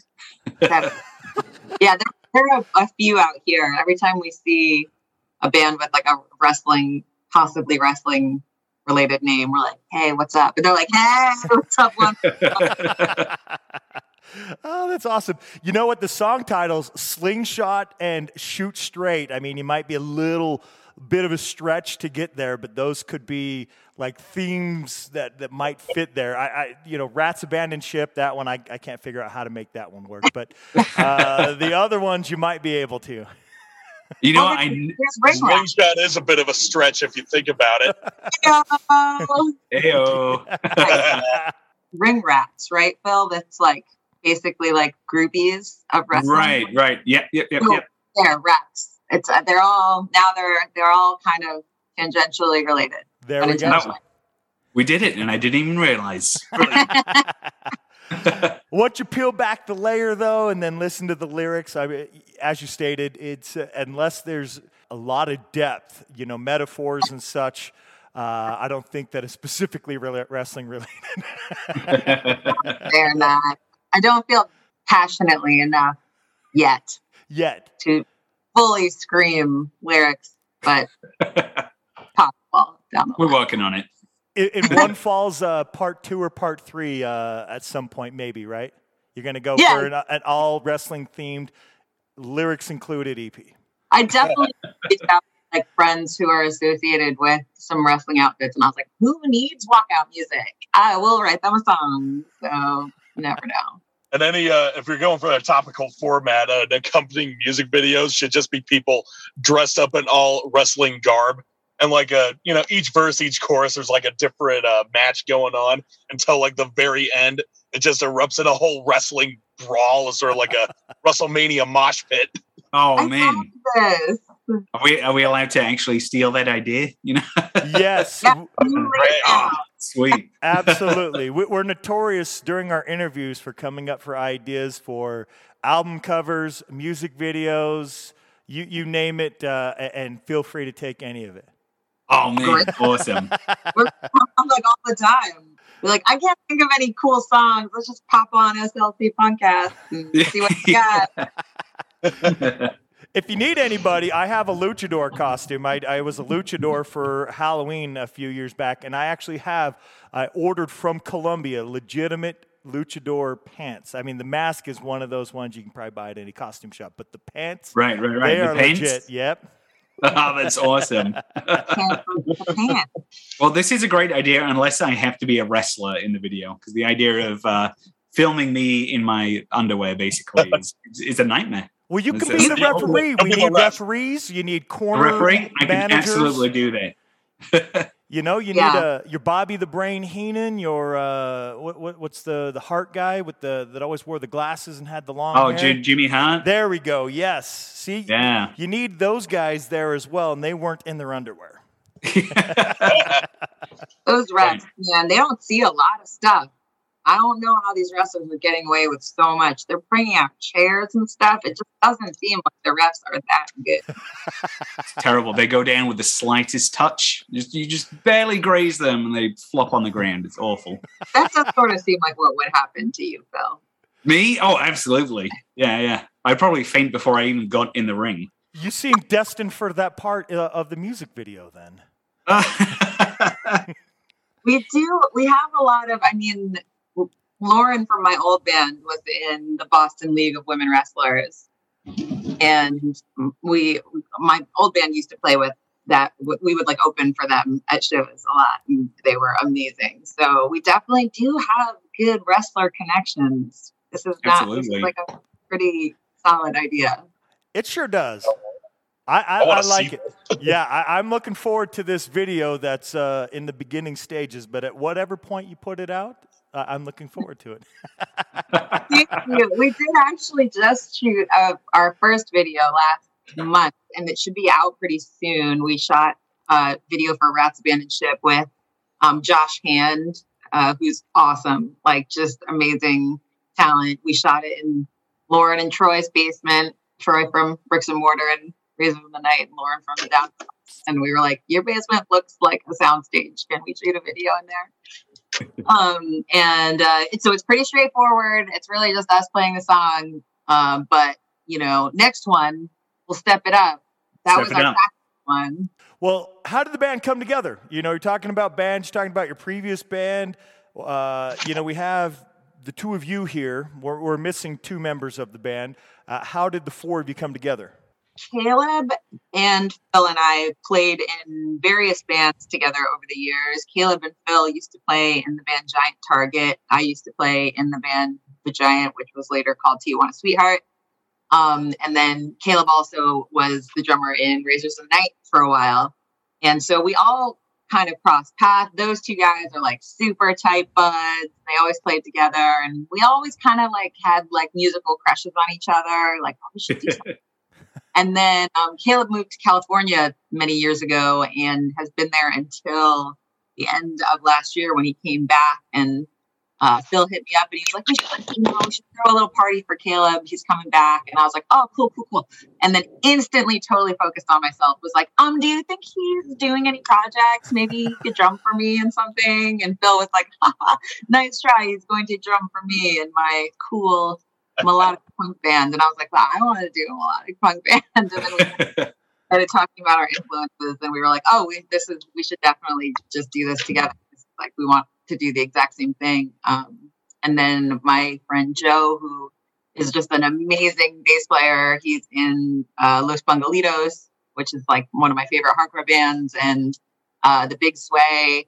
And he was like, I'm kind of looking for projects. I don't know what's up. And we were like, well, you're so it's like 4th grade, like yes or no, check this box. And we just kept pushing the paper at him. Please play with us. And we haven't converted him to a wrestling fan yet, but he's a bass player. So it's been really fun. Is that fair? Did I miss anything, Phil? No. I think that absolutely covered it. It was funny because for me, I've done small bands here and there between. So Giant Target, like Helen was saying, we broke up about 10 years ago. Actually, Giant Target played Tijuana Sweethearts last, what did you call it? The Last Blast, or what was the name of that? Yeah, it was their farewell show, not knowing that was actually going to be our last show as well. We broke up so shortly after that, sort of abruptly. So ended up both being the same farewell show, basically, for both of us. And I've done, little bits on and off here and then in the last 10 years. But all of a sudden this whole group just sort of very quickly fell together. And when we started writing music, it just sort of fell out of us so easily because we do all have sort of the same, influences, and we have a sort of clear direction that we want to go in. So it all came together just so quickly, and very quickly we realized, wow, this is, I think this might have some legs. So here we are. Right now you got the EP out. What's in the future, in the near future? Shows? What's One Fall up to? Thanks. We just had our first show at Faces. It was awesome. We were lucky enough to, have like a ton of our friends came out, people who were kind of interested in seeing what our deal was. And it was just an absolutely fantastic first show. And I think once, I really haven't played much other than the reunion show in like a long time. And so I really had to like kind of shake off the show jitters. And then as soon as like that show was done, I was like, okay, cool, we're going now. Now we're actually do this. So we have another show coming up in Cambridge on the 20th of January, Cambridge, Mass, at the Middle East Upstairs. We're going to be playing with a ska band called Pink Slip, who's awesome. And we'll be supporting Carissa Johnson. She's amazing. She has a full band now. She's great. And then our one of our favorite local bands, probably my favorite local band, With the Humanity, is headlining. They're awesome. You should talk to those guys. Check them out. Absolutely. They're amazing. And so we're super psyched about that. And then we're going to be, we've got this video coming out. We're writing a bunch of stuff. So we're planning to record the full length in the late spring, probably early summer, and hope to have it out, by the full length. And we've got like a bunch of cool shows and secret things happening, like for live performance stuff that we'll tell you about when we're allowed to. Yeah, we're just kind of going now. So on that note, when the time's right, everybody knows, especially if they listen to us, there's always those things that there's the right timing or you have to hold off, whatever, on releasing certain information. So where's the best places to follow you for when you do release that information? Our Instagram is One Fall Ma. One Fall Ma. You can track us down. You can follow us on Facebook. It's the same, One Fall Ma. And other than that, Bandcamp, Spotify, you can both. It's all. Just follow us all over the place because I'm terrible at social media and boys have to constantly pop in and just, we should probably mention that we're playing a show at some point. So keeping it going. Yeah, if people are going to be able to see you have to mention, I suppose, when and where those might be. Between that, that's the plans for the next 6 to 9 months-ish, it sounds like. And then on top of that, or in the mix, right, some wrestling music video of some sort to go along with this yet to be written or conceived wrestling song, right? Wrestling theme song. Yeah. Or just whatever. Any song should probably work, you know? Like, I mean, I feel like Slingshot has a lot of imagery that you could like use right? Slingshot him across the ring. I think that's even a saying. A wrestling move, right? Yeah, There's got to be. Yeah. I believe it is. I know there's a Sling Blade for sure. So maybe we'll have to write Slingshot 2: Sling Blade. Right? Yeah. Cool song name. It's exactly the same song, but instead of saying Slingshot, I say Sling Blade. And it doesn't rhyme anymore. Yeah, we're psyched to record. We recorded the EP in my basement. Surprisingly, we actually didn't really intend to release it initially. The idea was like, oh, well, we'll just do like a quick, like, just record 3 songs, little like demo, and that we send it to our friends and be like, hey, this is what we sound like. Can we open for your band? And we recorded it with Kyle Parody, who is an awesome engineer who usually works at New Alliance in Boston. And he just made us sound so good that we were like, oh, shit, let's release it. Let's put it out. So we put it out as an EP, and we've just been so like honored and excited and delighted by the response. Like people have just given us like awesome feedback about how much they like it and how good it sounds, and it's been so cool, especially after like not putting out new stuff in a long time. In my case. Oh fuck yeah, that's awesome. Thanks. That was nice when you're like, you're releasing something and you're like, you know, it's not your best material, but still everyone's coming at you like, this is awesome. This is great. Well, I mean, I think it sounds pretty sick. Like, it does. It might actually be my best material.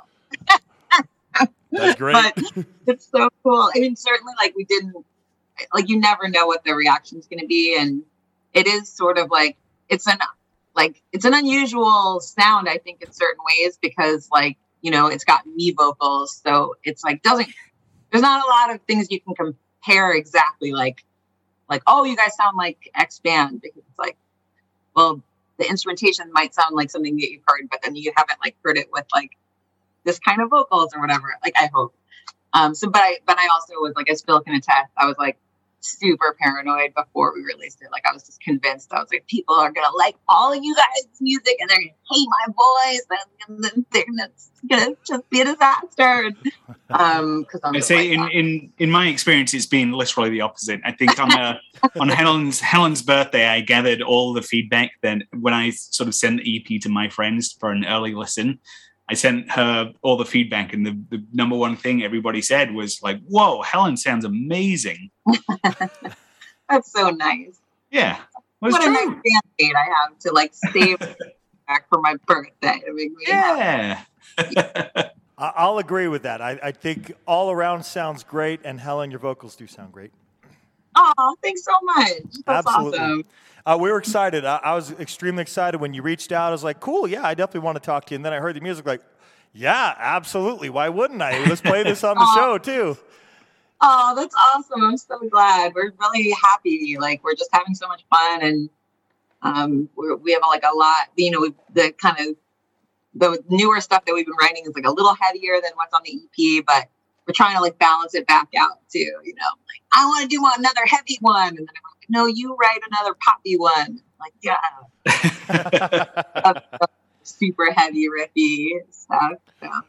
Oh yeah, I know that. But that's awesome with influences coming from opposite ends of the spectrum. Then you meet somewhere in the middle, and now you have that thing called balance. Yeah, totally. Because like most of my songwriting influence is like, you know, more like hooky punk. You know, like that's where I come from. Even though like my you know, our big crossover bands are like a Wilhelm Scream and like Blood Command and like that. But Phil has like also a metal background. So there's definitely like more of this like cool metal-y riffage in there that I'm like, I don't know how to write that. And it's so awesome. And you have to teach me a little like, oh, okay, you probably don't want to play with your pinky for this boy. And I'm like, whoa. Yeah, it's been great. I've been sort of like teaching Helen some new guitar techniques. And the cool thing about that is that I know Helen actually does practice, because each week I come in, you're like, hey, check what I can do now. And I see that pinky going. I'm always very proud. Thank you. I'm trying to say that. Talk about influences. You spoke a bit on your musical influences, but what about lyrical influences? Like, where do those stem from? Oh, that's a good question. I don't really know. I'm definitely like, it's new. I mean, in my old band, Tijuana Sweetheart, it was definitely like mostly like, it wasn't like always jokey. That's the wrong word. But I would be like, I'm going to write a song about Karate Kid because I love Karate Kid. And it was like a little bit more like fun and surfacey, even though I do have like a deep passion for Karate Kid. But this one, I was like, I'm going to try to write sincere lyrics that aren't like jokes. Because it's very easy for me to just be like, I'm going to be funny. Isn't this cute? So I was like, I'm going to just try to be really like sincere on this one. And it's still, even then, it's like, I still have to, like, I reference Funyuns like immediately. Like, I still can't be totally, I'm not super good at sincerity. But yeah, I think I'm looking at certainly like other bands whose lyrics I love, you know, like, and I'm trying to think about how, I mean, I do love a Wilhelm Scream lyrics. I love Strung Out and Strike Anywhere and bands like that you really want to be like straining to listen and like things impact you. Yeah, I understand that. It's sort of like it's like when I write lyrics, I listen to like the phrasing of it all and just what part is enunciated a lot more, all the accents and just overall what is being said. You know, I really love this segment of their of the lyrics right here. Just the way that they go throughout this verse just sounds so intense. I gotta do that with mine. I know. I do that with you know, I mentioned the band that is headlining our January show, Ode to Humanity.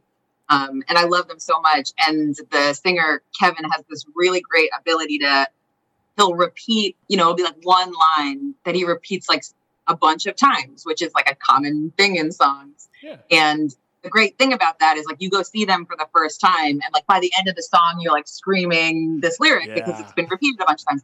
But I never remember to do that. And basically every song we write, I'm like, I'm going to do the Kevin thing and say something a bunch of times in this one. And then I'm like, or I'll just write 1,000 different lyrics that no one can remember.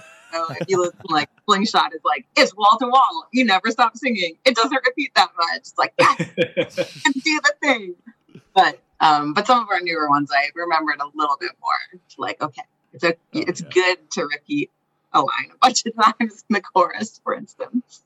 Yeah, I mean, you gotta have those pop hooks, and nowhere's that more prevalent than in like some of the heaviest hardcore bands. It's like, yeah, why do you think everybody's piling up to get to that mic? It's because everybody wants to be yelling that part. It's the exactly. hook. I want people piled up and shouting something at me. Oh yeah, just like, definitely part of like in Shoot Straight. That was sort of like I was like, the hook in this is just gonna be whoa woes because I fucking love whoa woes. And I was like, what if that's just the lyric? It's just a hooky whoa whoa for this chorus. Oh yeah. I love whoa woes. I always am like, I put so many whoa woes for the boys like as backing vocals, and they've had to be like, yeah, this is like where you have us doing woes like into other woes immediately. Oh yeah. I mean, that's the glue that held a lot of skate punk songs together. For the reason they used to, you know, call out of like, I just want people like lying on the stage shouting woes passionately. Yeah.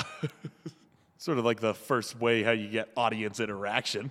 It's just like, you don't even have to know the words just to come up here and sing something into the microphone. Exactly. Well, especially because I play guitar and sing, so I can't like, I love a front person who is like unencumbered and can just like come out and like put the mic in your face and like hug you and like just climbing all over you. And I'm like, I can't do any of that. I'm playing guitar.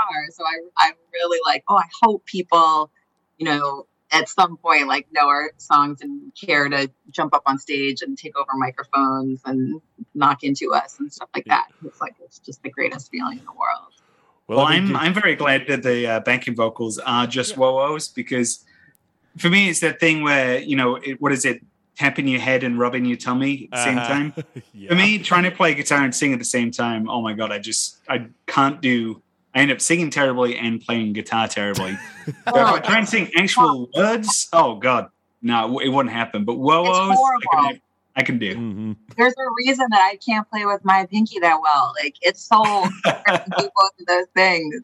Every time I'm writing a song, I'm like, oh my God, I'm going to have to do both of these things at the same time. How will it ever? Hey, it could be worse. You could be playing drums and singing at the same time. Oh God.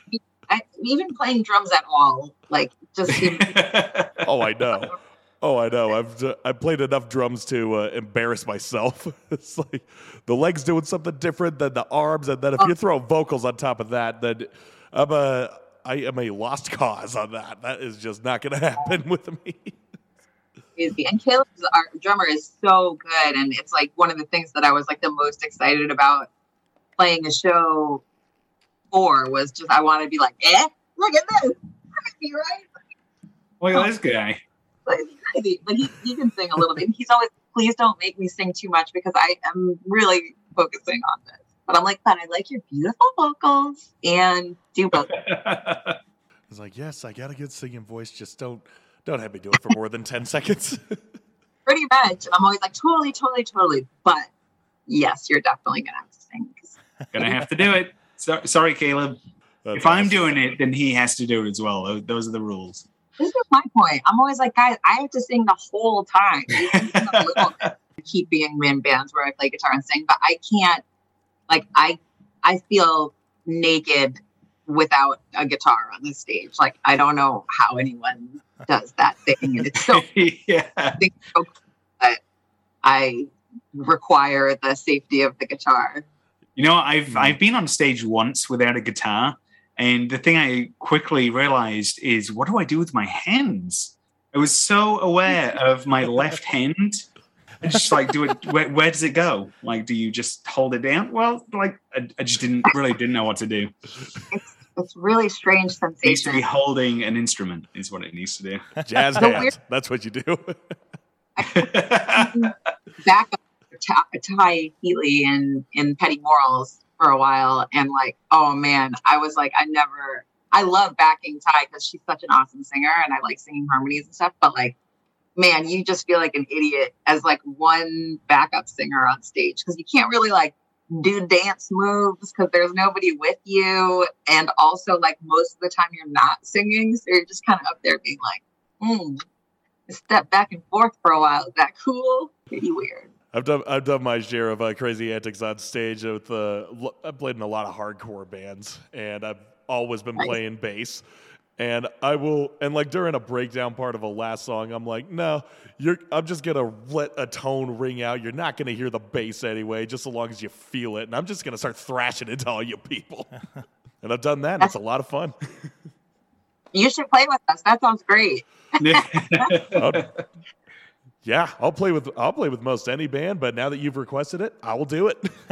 Okay, yeah. Come on out here. We'll come out there. We are hoping to do a little bit, maybe some little excursions next year, and then maybe tour a bunch the year after. I think that's kind of the ambition, but we'll definitely do some like weekenders and maybe a week or so. We'll see what happens. Oh, yeah. When everybody, we're trying to dedicate our time to the recording the full length next year, but I'm really gonna like go some places and see some people and just like meet bands and meet people and see what the best food is like in Salt Lake City.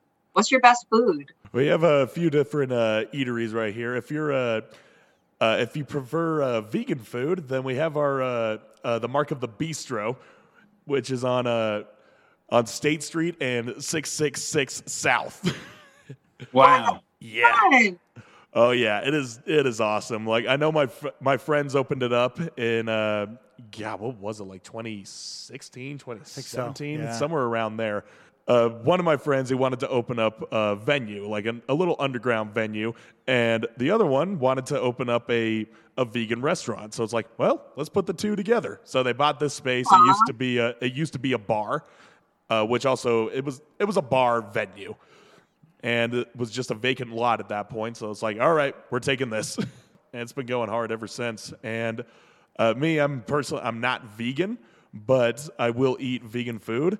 And if it's coming from the bistro, that's like a top tier vegan eatery right there. That's awesome. That sounds great. We'll be there. We're looking forward to it. Dude, great place to play too. So the venue is actually called The Beehive. So it's like, the venue is The Beehive, the restaurant is The Bistro, but it's the same place.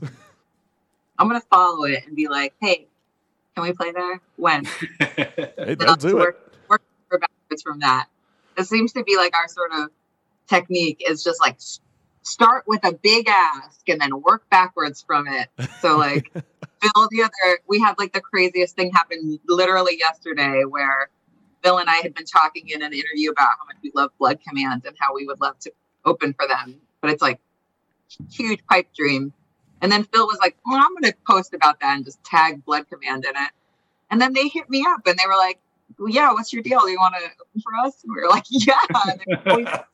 It's awesome. Yeah, do it. Let's do it. And we were like, Blood Command, you're awesome. What's going on?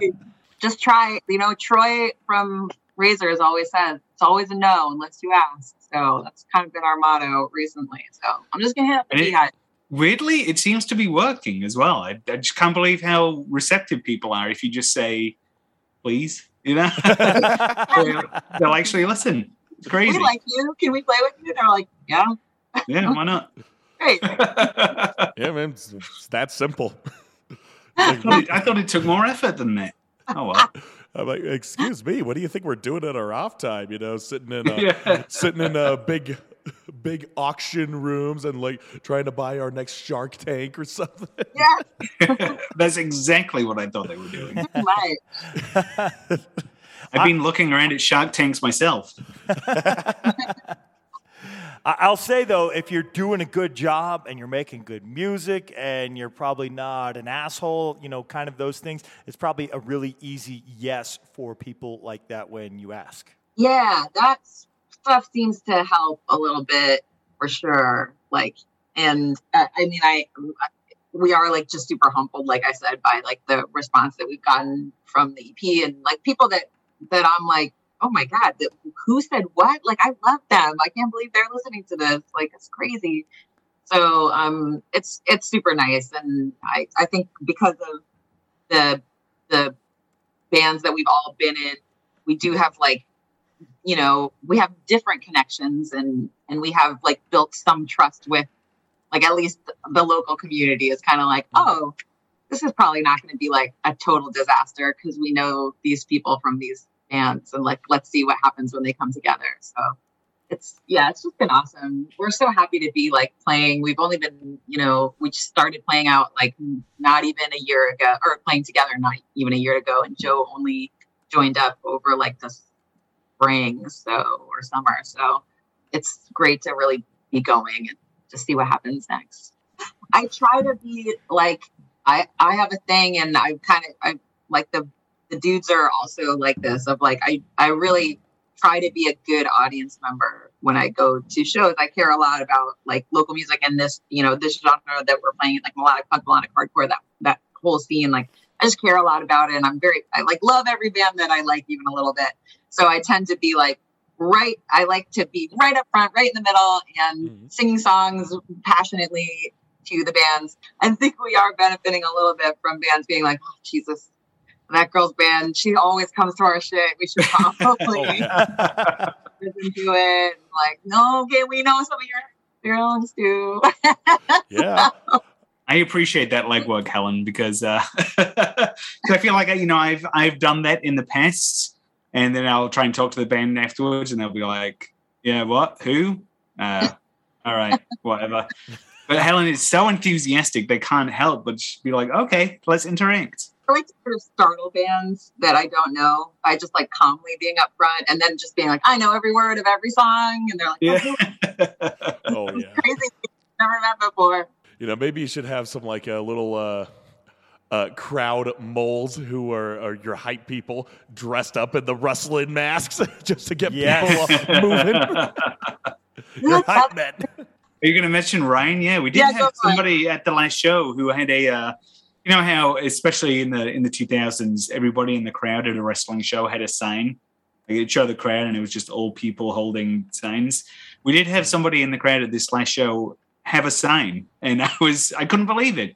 I thought it was great. Yeah, it made me feel at home. Yeah, the guy who booked the show, who's so awesome.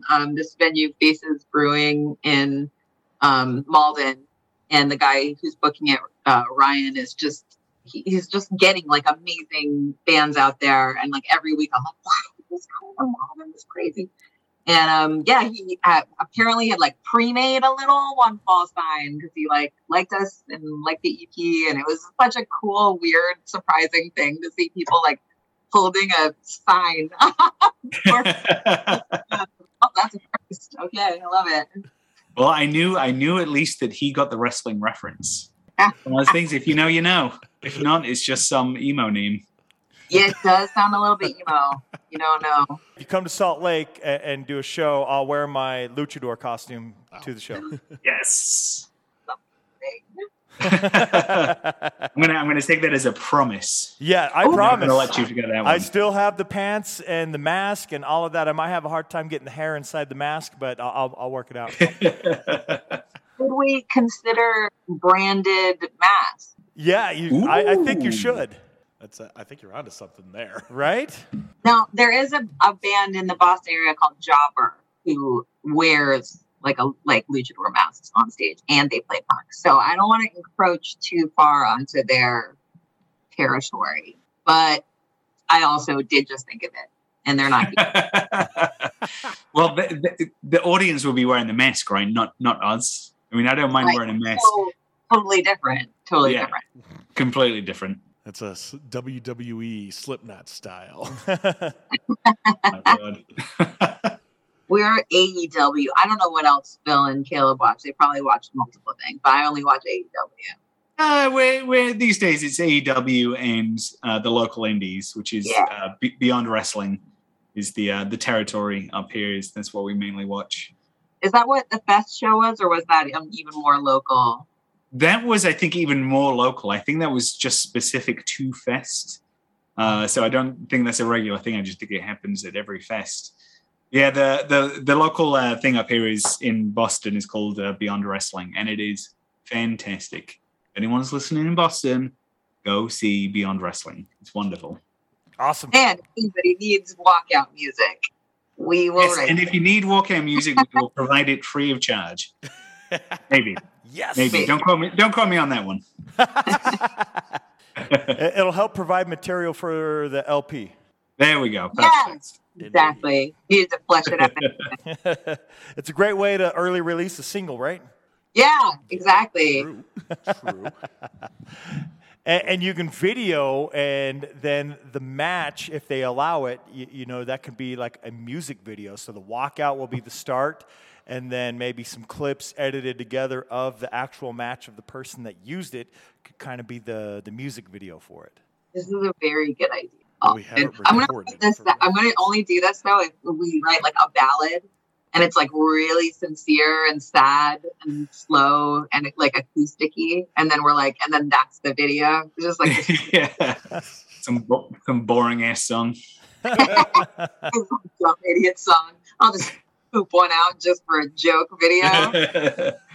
What else do we need to know about the band? We know where to find you. We know what you're up to. We got to wait on a few things as far as information that you can release as they come up. Definitely will be on the lookout for the activity over the summer. Is there anything else that we haven't covered about the new band that's been conceived less than a year ago? We have some merch up. If you listen and you like us and whatever, you can help fund our band travels. It's real expensive to rent a van. So, we should be up on Bandcamp by the time this comes out maybe or soon after. No, it's going to be out by the time it's I'm gonna Yes. We're putting the clock has been turned on, the countdown timer. We have the merch in hand. It's just we've got to figure out the logistics of getting it to you. You know, Right. It's really just you like the audience. on Bandcamp, but I'm already like, oh, it sounds so hard. But I'm going to do it. True. And yeah, I'd say just like if follow us on something so that we can stay in touch with you. And if there's like somewhere you want us to play or a band that you think we should know, you know, like it's the early part of our career and we want to just like meet everybody and get to know people and see what people like and hear from everybody. So That's right. Get in now before we become old crotchety jerks. That are too good for you. Yes. Do that. Become one of those armchair. I promise punks. that won't happen. It'll never happen. Famous last words. we're already old. We just haven't gotten crotchety yet. Yeah, exactly. I'm like aggressively cheerful. That's my whole brand. So. We need more old people like that. Yeah. Oh man, I'm going to be such a handful. I'm going to be hitting on like every 30-year-old dude when I'm like 90, just being like, what's up? Look like you need a sugar mama, sweetie. Exactly. Do you like old hardcore from the 2000s? Let me tell you about the breakdown evolution. Just for the record, I will not be hitting on 30-year-old dudes when I'm 90. Thank you for the clarification. No, you'd be hitting on 40-year-old I dudes mean- when I you're mean- 90. We'll see. We'll see when I get there. If I get there. Man can change. You That's know, true, you that's don't know what might happen. Yeah, I might be one of those that just hits on anything. It doesn't matter what. Yeah, maybe by then 40 will be the new 20. Oh, yeah. I mean, We're already getting there, right? I'm well into the 40s, and I feel like I can totally hit on 20-year-olds, right? Is that? I'm not going to, but I could. It's like shooting fish in a barrel. They're all porch cats. Like you said, it's like I can buy them their fancy lattes and avocado toast or whatever. And no, I'm going to hit on any 20-year-old. Oh God! In 50 years, they're going to be like avocado toast. You old lady. That's what my granddad eats.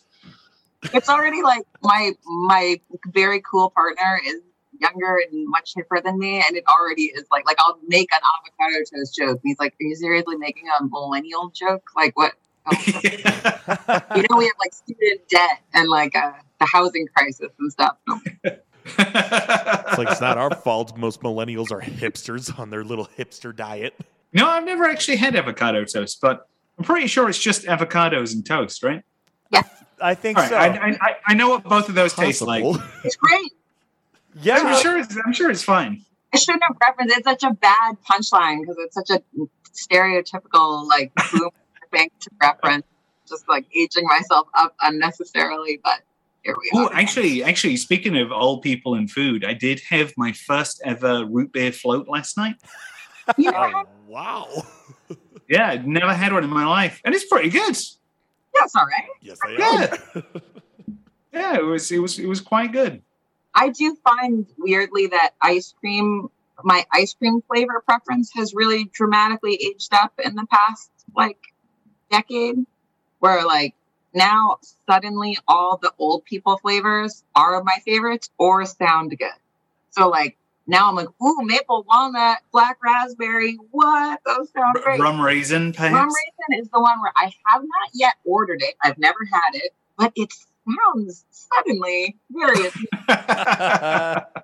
naughty. Right? An ice cream treat. This is fun. So I don't know what happens where it just at some point you get old taste for ice cream. Right. Like, oh, such a cookie dough, too much going on. I can't handle Too all. much sugar for these old bones. Just want to be Fruity flavored ice cream, please. Thank you. Rum raisin, I can understand why that's an old person flavor, but maple walnut. I mean, everybody loves maple stuff, right? Not kids. Kids aren't going to eat maple walnut. What? Oh, They'll eat come maple, on. just not the nuts. Just not the nuts. Just tell them That's it's maple not. peanut, and it'll be fine. The kids can do it. My kid only eats vanilla, so I don't. I'm good with vanilla, thank you. So he's the oldest one of all. He really is. It was a blast. Thank you for joining us. I look forward to the next release, but immediate release, or at least more immediate anyway, music video is coming soon. Very, yeah. Very soon. So that's what we'll look for next. Possibly the next music video is a wrestling-themed music video. We'll look forward to that one as well. Possibly.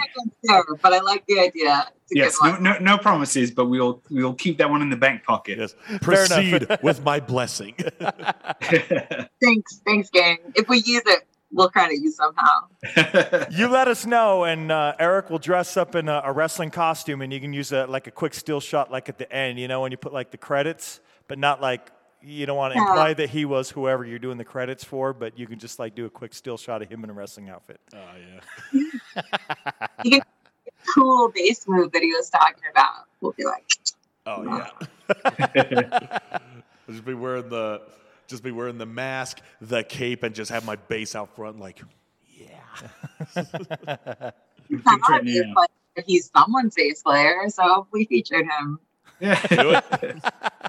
Well, thank you for joining us, and we will be following you to keep up with you, and definitely if you ever plan to come out here, or if either of us are able to get your direction, we will definitely reach out. That way we can see you guys play here in hopefully the next, your next 9 months by the time that LP comes out. We would love that. That would be so awesome.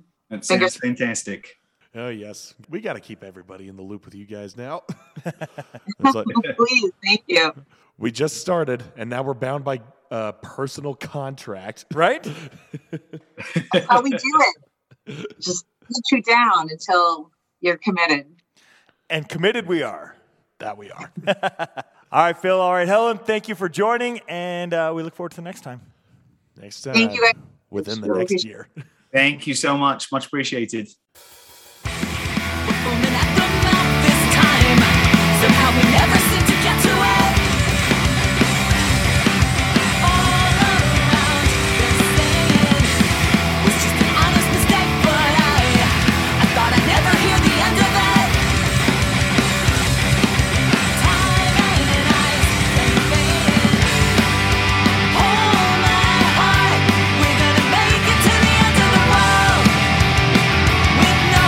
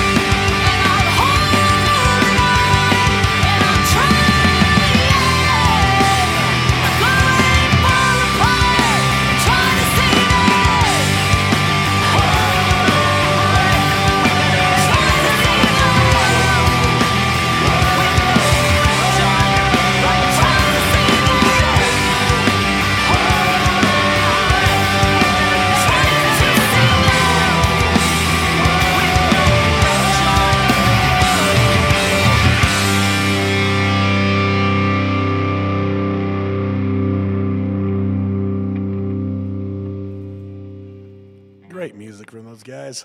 Right? Man, does Helen have a great voice? Yeah, she certainly does.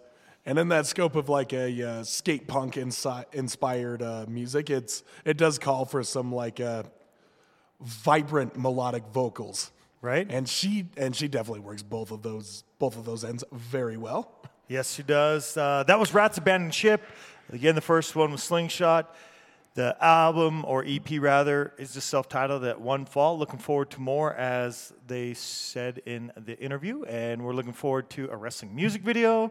And Yeah. for them to come out of Salt Lake City and so many other great things. It was a fantastic interview. We want to thank Helen and Phil again, and definitely looking forward to more from the band One Fall.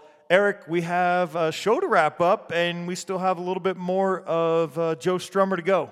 Yep, just a little bit of Joe Strummer. So yeah, let's finish off with what else I had in my little notes in this little history lesson of Mr. Strummer.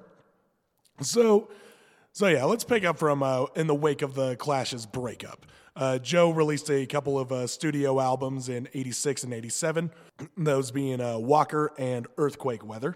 And he worked a series of odd jobs in the entertainment industry. He actually dabbled in film, playing bit roles in small features. He also helped in composing soundtracks. Awesome. And he also collaborated with Jones in his Big Audio Dynamite. And he also filled in for the Pogues guitarist Philip Chevron on their 87 and 88 tour. Awesome. Yeah, learning all their songs in one day, of course. That's how much of a master class Mr. Strummer is. Right. And on top of that, he helmed the producer's chair for their 1990 album Hell's Ditch.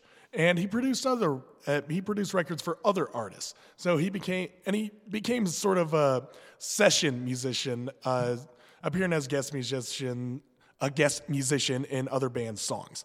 Awesome. And yeah, it wasn't until '99 where he founded his final band, the Mescaleros. That was a weird way of pronouncing that. That was a slip of the tongue. Mescaleros. Mescaleros. However in the fuck you pronounce it. I don't speak Spanish. I don't know all the little enunciations and what vowels you're supposed to accent in certain words. But what I do know is that in that time of him writing music for his band, he covered the song Redemption Song by Bob Marley. And there is a version out there that exists. There's a version out there that is a duet between him and Johnny Cash. It was unplanned. This wasn't the label heads getting together like, let's just take Johnny Cash and Joe Strummer and let's just have them do this really great song together. No. This isn't an unheard of thing. Two musical icons collaborating on a song together, but it's planned. Right. It's just someone trying to doing it for promotion and just trying to get, trying to boost a single or whatever. It's just collaboration songs. Some of them are pretty good, but most of them either are forgotten about or just ridiculed for how horrible they are. And yeah, that's because they're not in it for artistic endeavors. They're in it for the money. Right. This is the opposite of that. And how the story goes, Strummer was on vacation in L.A. and he frequently visited the studio in which Johnny was recording his final album, American 4, The Man Comes Around, with Rick Rubin. Awesome. So yeah, that was Joe Strummer, he was a huge Johnny Cash fan, so of course he wanted to take it upon himself to view the man in action. It's like, yeah. So he sat in on a lot of recordings, and they got pretty close. They were always talking, and they bonded over their mutual love and affection for all different types of music, awesome. And also just the love for Jamaica.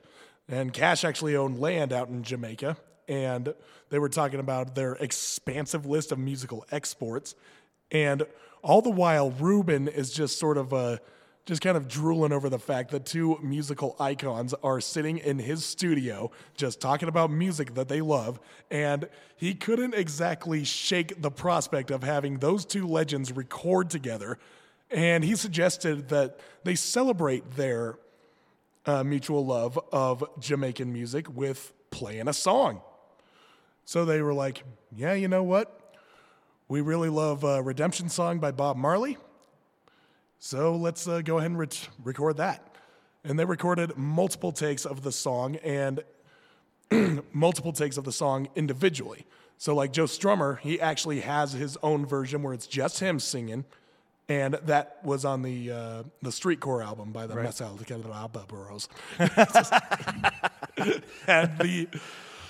And the duet recording was officially released in Cash's Unearthed box set, which was released a few years later. And Cash would, famously pass away not even a year after this song was recorded. Joe Strummer, he passed away only 2 months afterwards. Wow. So, talk about capturing lightning in a bottle. Right. And like I said, this wasn't planned. Joe Strummer just happened to be where Johnny Cash was at the time, and they were just sort of hanging out, just sort of bonding, and Rick Rubin just suggested, hey, you know what? Why don't you guys play a song together as sort of like a celebration? I think it'd go well on this album. And they're like, yes, Rick, capital idea. Let's, we both love Bob Marley, so let's just get into it with Redemption Song. The reason for choosing that was that it was written out of Marley preaching against discrimination of black people, and that in order for a chance of recourse, it would be for us as individuals to change our minds.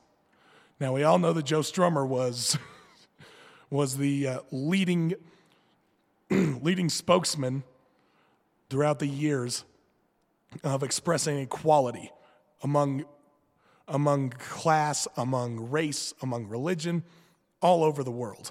Right. And Johnny Cash, of course, he saw the same way. He's like, yeah, we all need to get along. So you have Johnny Cash, who is one of the most profound singer-songwriters in country and folk and Americana. And you have Joe Strummer.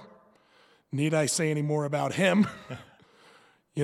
Coming together on a song written by the pretty much a cultural icon of Jamaica and reggae in general. You can't plan this shit out. This only happened the way that it did, very serendipitously, and I feel like it's a great way to sort of close out this history lesson of sort. This tribute to Joe Strummer himself. Here is Redemption Song.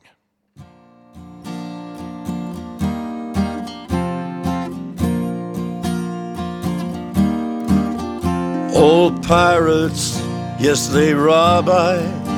Sold I to the merchant ship. Minutes after they took I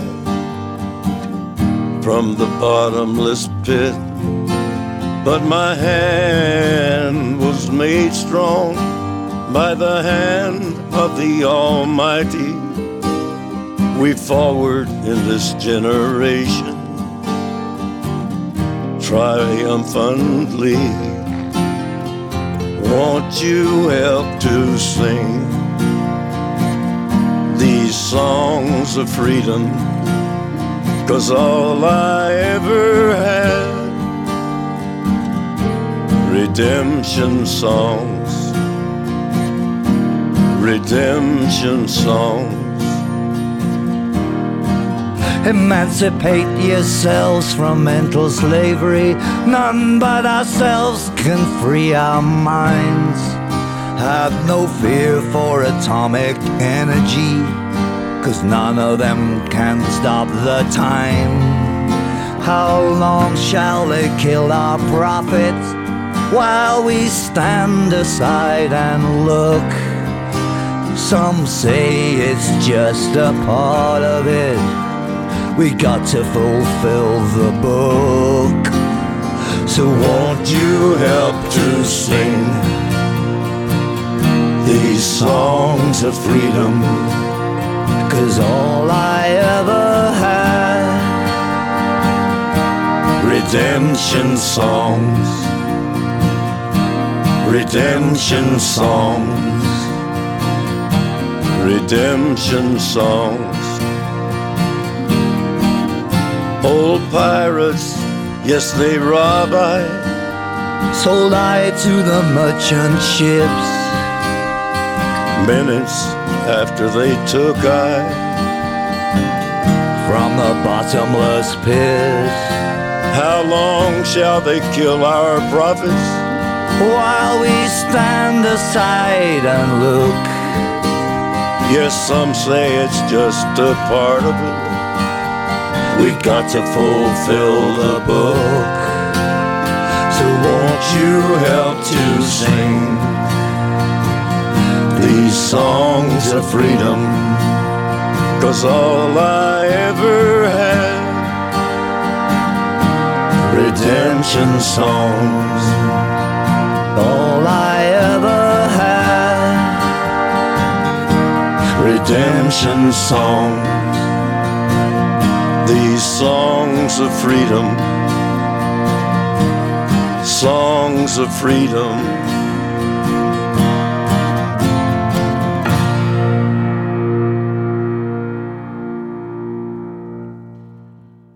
Yeah, it doesn't really get more somber than that. Right? One of the final songs that both artists put out on a record.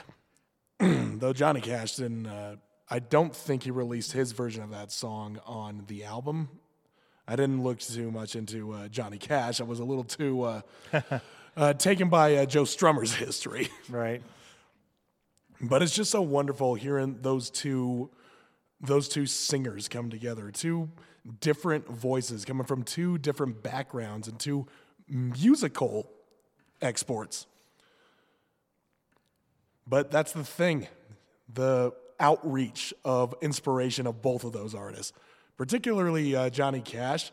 I am hard-pressed to find someone who absolutely loathes the Man in Black. He is the only artist who pulled the the induction hat trick. He's inducted into the Rock and Roll Hall of Fame, the Country Hall of Fame, and I think the American Artist Hall of Fame. I can't remember what the third one's officially called, but he's the only one to do so. It's awesome. So yeah, that's pretty amazing. Sure is. Yeah, and it's like the old school country aficionados, they love him. The folk heads, they love him. All the rockers love him. The metalheads love him. The punks love him. The hipsters love him. And he's got a discography so vast. It's like you can love his outlaw country stuff. You can love his more reserved, more retrospective folk tunes, or Bible thumping Johnny Cash. He's all over the place. You can love anything about him. I'm getting off track here. We're still on Joe Strummer. So, yeah, this was, as I said, this was recorded 2 months before his death, and he officially passed away December 22nd, 2002, congestive heart failure. He was 50 years old. And in his wake, a graffiti artist, a street artist known as Dr. Revolt, and his partner Zephyr painted the mural of him on the wall of the Niagara Bar in New York's East Village.